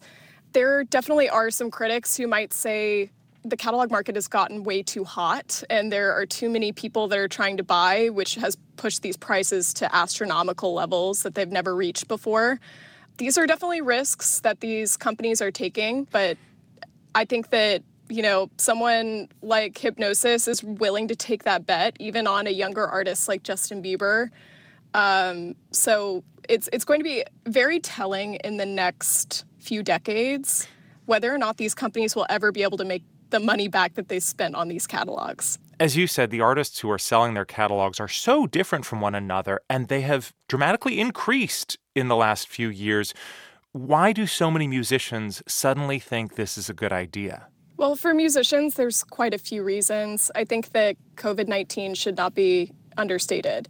A lot of these artists were pulled off the road, or they had tours planned that were really going to be the things that helped them pay their mortgages and, all that stuff over the last few years that were all canceled. A lot of revenue streams offered to artists were eliminated. David Crosby, who, passed away sadly last week, even tweeted about this and said that he didn't really want to sell his catalog, but he felt that he needed to because a lot of his opportunities to make money had been taken away from him.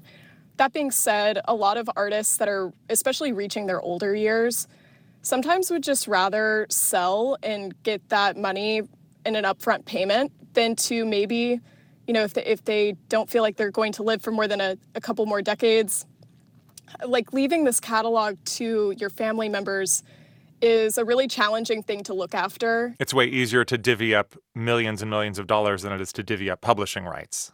Yes, exactly. It's quite a burden on your family, especially if they don't have much knowledge of the music business, to have them try to manage a giant estate like that. So it is a lot simpler to just be like, let's get this money now while, interest rates are low in the last few years. Like, let's capitalize on the fact that there's high demand in the market, try to cash out right now, and then, live off that for the rest of your life and also pass that down to your offspring.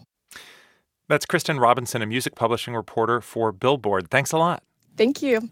Former President Donald Trump can return to Facebook. The social media company says in the coming weeks it will lift a ban it put in place more than 2 years ago after Trump supporters stormed the U.S. Capitol on January 6, 2021. But will Trump come back, especially now that the social media landscape looks very different? NPR's Shannon Bond is covering this story. Hi, Shannon. Hi there. Remind us how Facebook made its decision in 2021 to suspend Trump's account. Yeah, it happened just a day after the Capitol riot. They indefinitely suspended Trump because at the time, CEO Mark Zuckerberg said there was just too much risk of violence. Trump had posted praising the rioters. And not just Facebook, but also Twitter and YouTube saw this as incitement, and he was kicked off all of these major platforms. And those decisions were just incredibly controversial. And in fact, for Facebook, it was so controversial, the company asked its then newly formed oversight board to weigh in. That's a group of experts in law and human rights that the company asked for feedback from on its tough content decisions. The board said that Facebook was justified in suspending Trump, but it took issue with this idea of an indefinite ban. It said they needed to be more specific. So Facebook came back a little bit later and said, okay, it's a 2-year ban. We'll take a look and then decide if it's safe to let him back. And now those 2 years are up. So 2 years later, what's changed? How is the company justifying its decision to let him back on? Well, Meta says the risk to public safety has sufficiently receded. It didn't give a lot more explanation of how it reached that conclusion, but it does say it's going to put new guardrails in place. So if Trump breaks the rules again, he could be suspended again for up to another 2 years. It says it could also restrict his posts even if they don't outright break the rules. So if he starts posting QAnon conspiracy theories, if he questions an upcoming election, Facebook could make it harder to see those posts unless you go directly to Trump's page. Trump has started his own social media site, Truth Social. Does it look like he'll actually return to Facebook? Yeah, I mean, this is a good question. Just now he's taking a victory lap on Truth Social. He says, a sitting president should never be banned. He claims that banning him is why Facebook has lost a ton of market value. But look, the Trump campaign had petitioned Facebook to let him back on, but we don't know if he's going to use it again. He was allowed back onto Twitter in November, but he has not been posting there. So far, he's only been using Truth Social. He actually has an agreement to post there first, but of course, all right, his reach there is much lower, right, than it would be on Twitter or Facebook. So, we'll have to see if it's tempting to come back. And also, then there's this question of if he does start posting again, how long will he last? He has been posting lots of false claims about the 2020 election on Truth Social. He's been amplifying QAnon conspiracies, and those are the type of posts that could trigger these guardrails Facebook is talking about. Social media has changed so much in the last couple of years. If he does get back on these platforms, is he going to have the same reach he once had? I mean, that's a real good question. Facebook does look weaker at this point than it did when it banned him. It has lost users and revenue for the first time. Twitter is in chaos under Elon Musk. All of these smaller upstart sites, not just Truth Social, but Parler, Getter, Gab, they have been fueled by, appeals to conservatives who feel they are censored by big tech. But it's not quite clear if it's going to be easy for Trump to stay away. Facebook played a really important fundraising role for him. That's going to be important as he runs for president again in 2024. But I think this all, Ari, is just a reminder of how much power these big tech companies have to decide who gets a voice online. NPR's Shannon Bond, thank you. Thank you.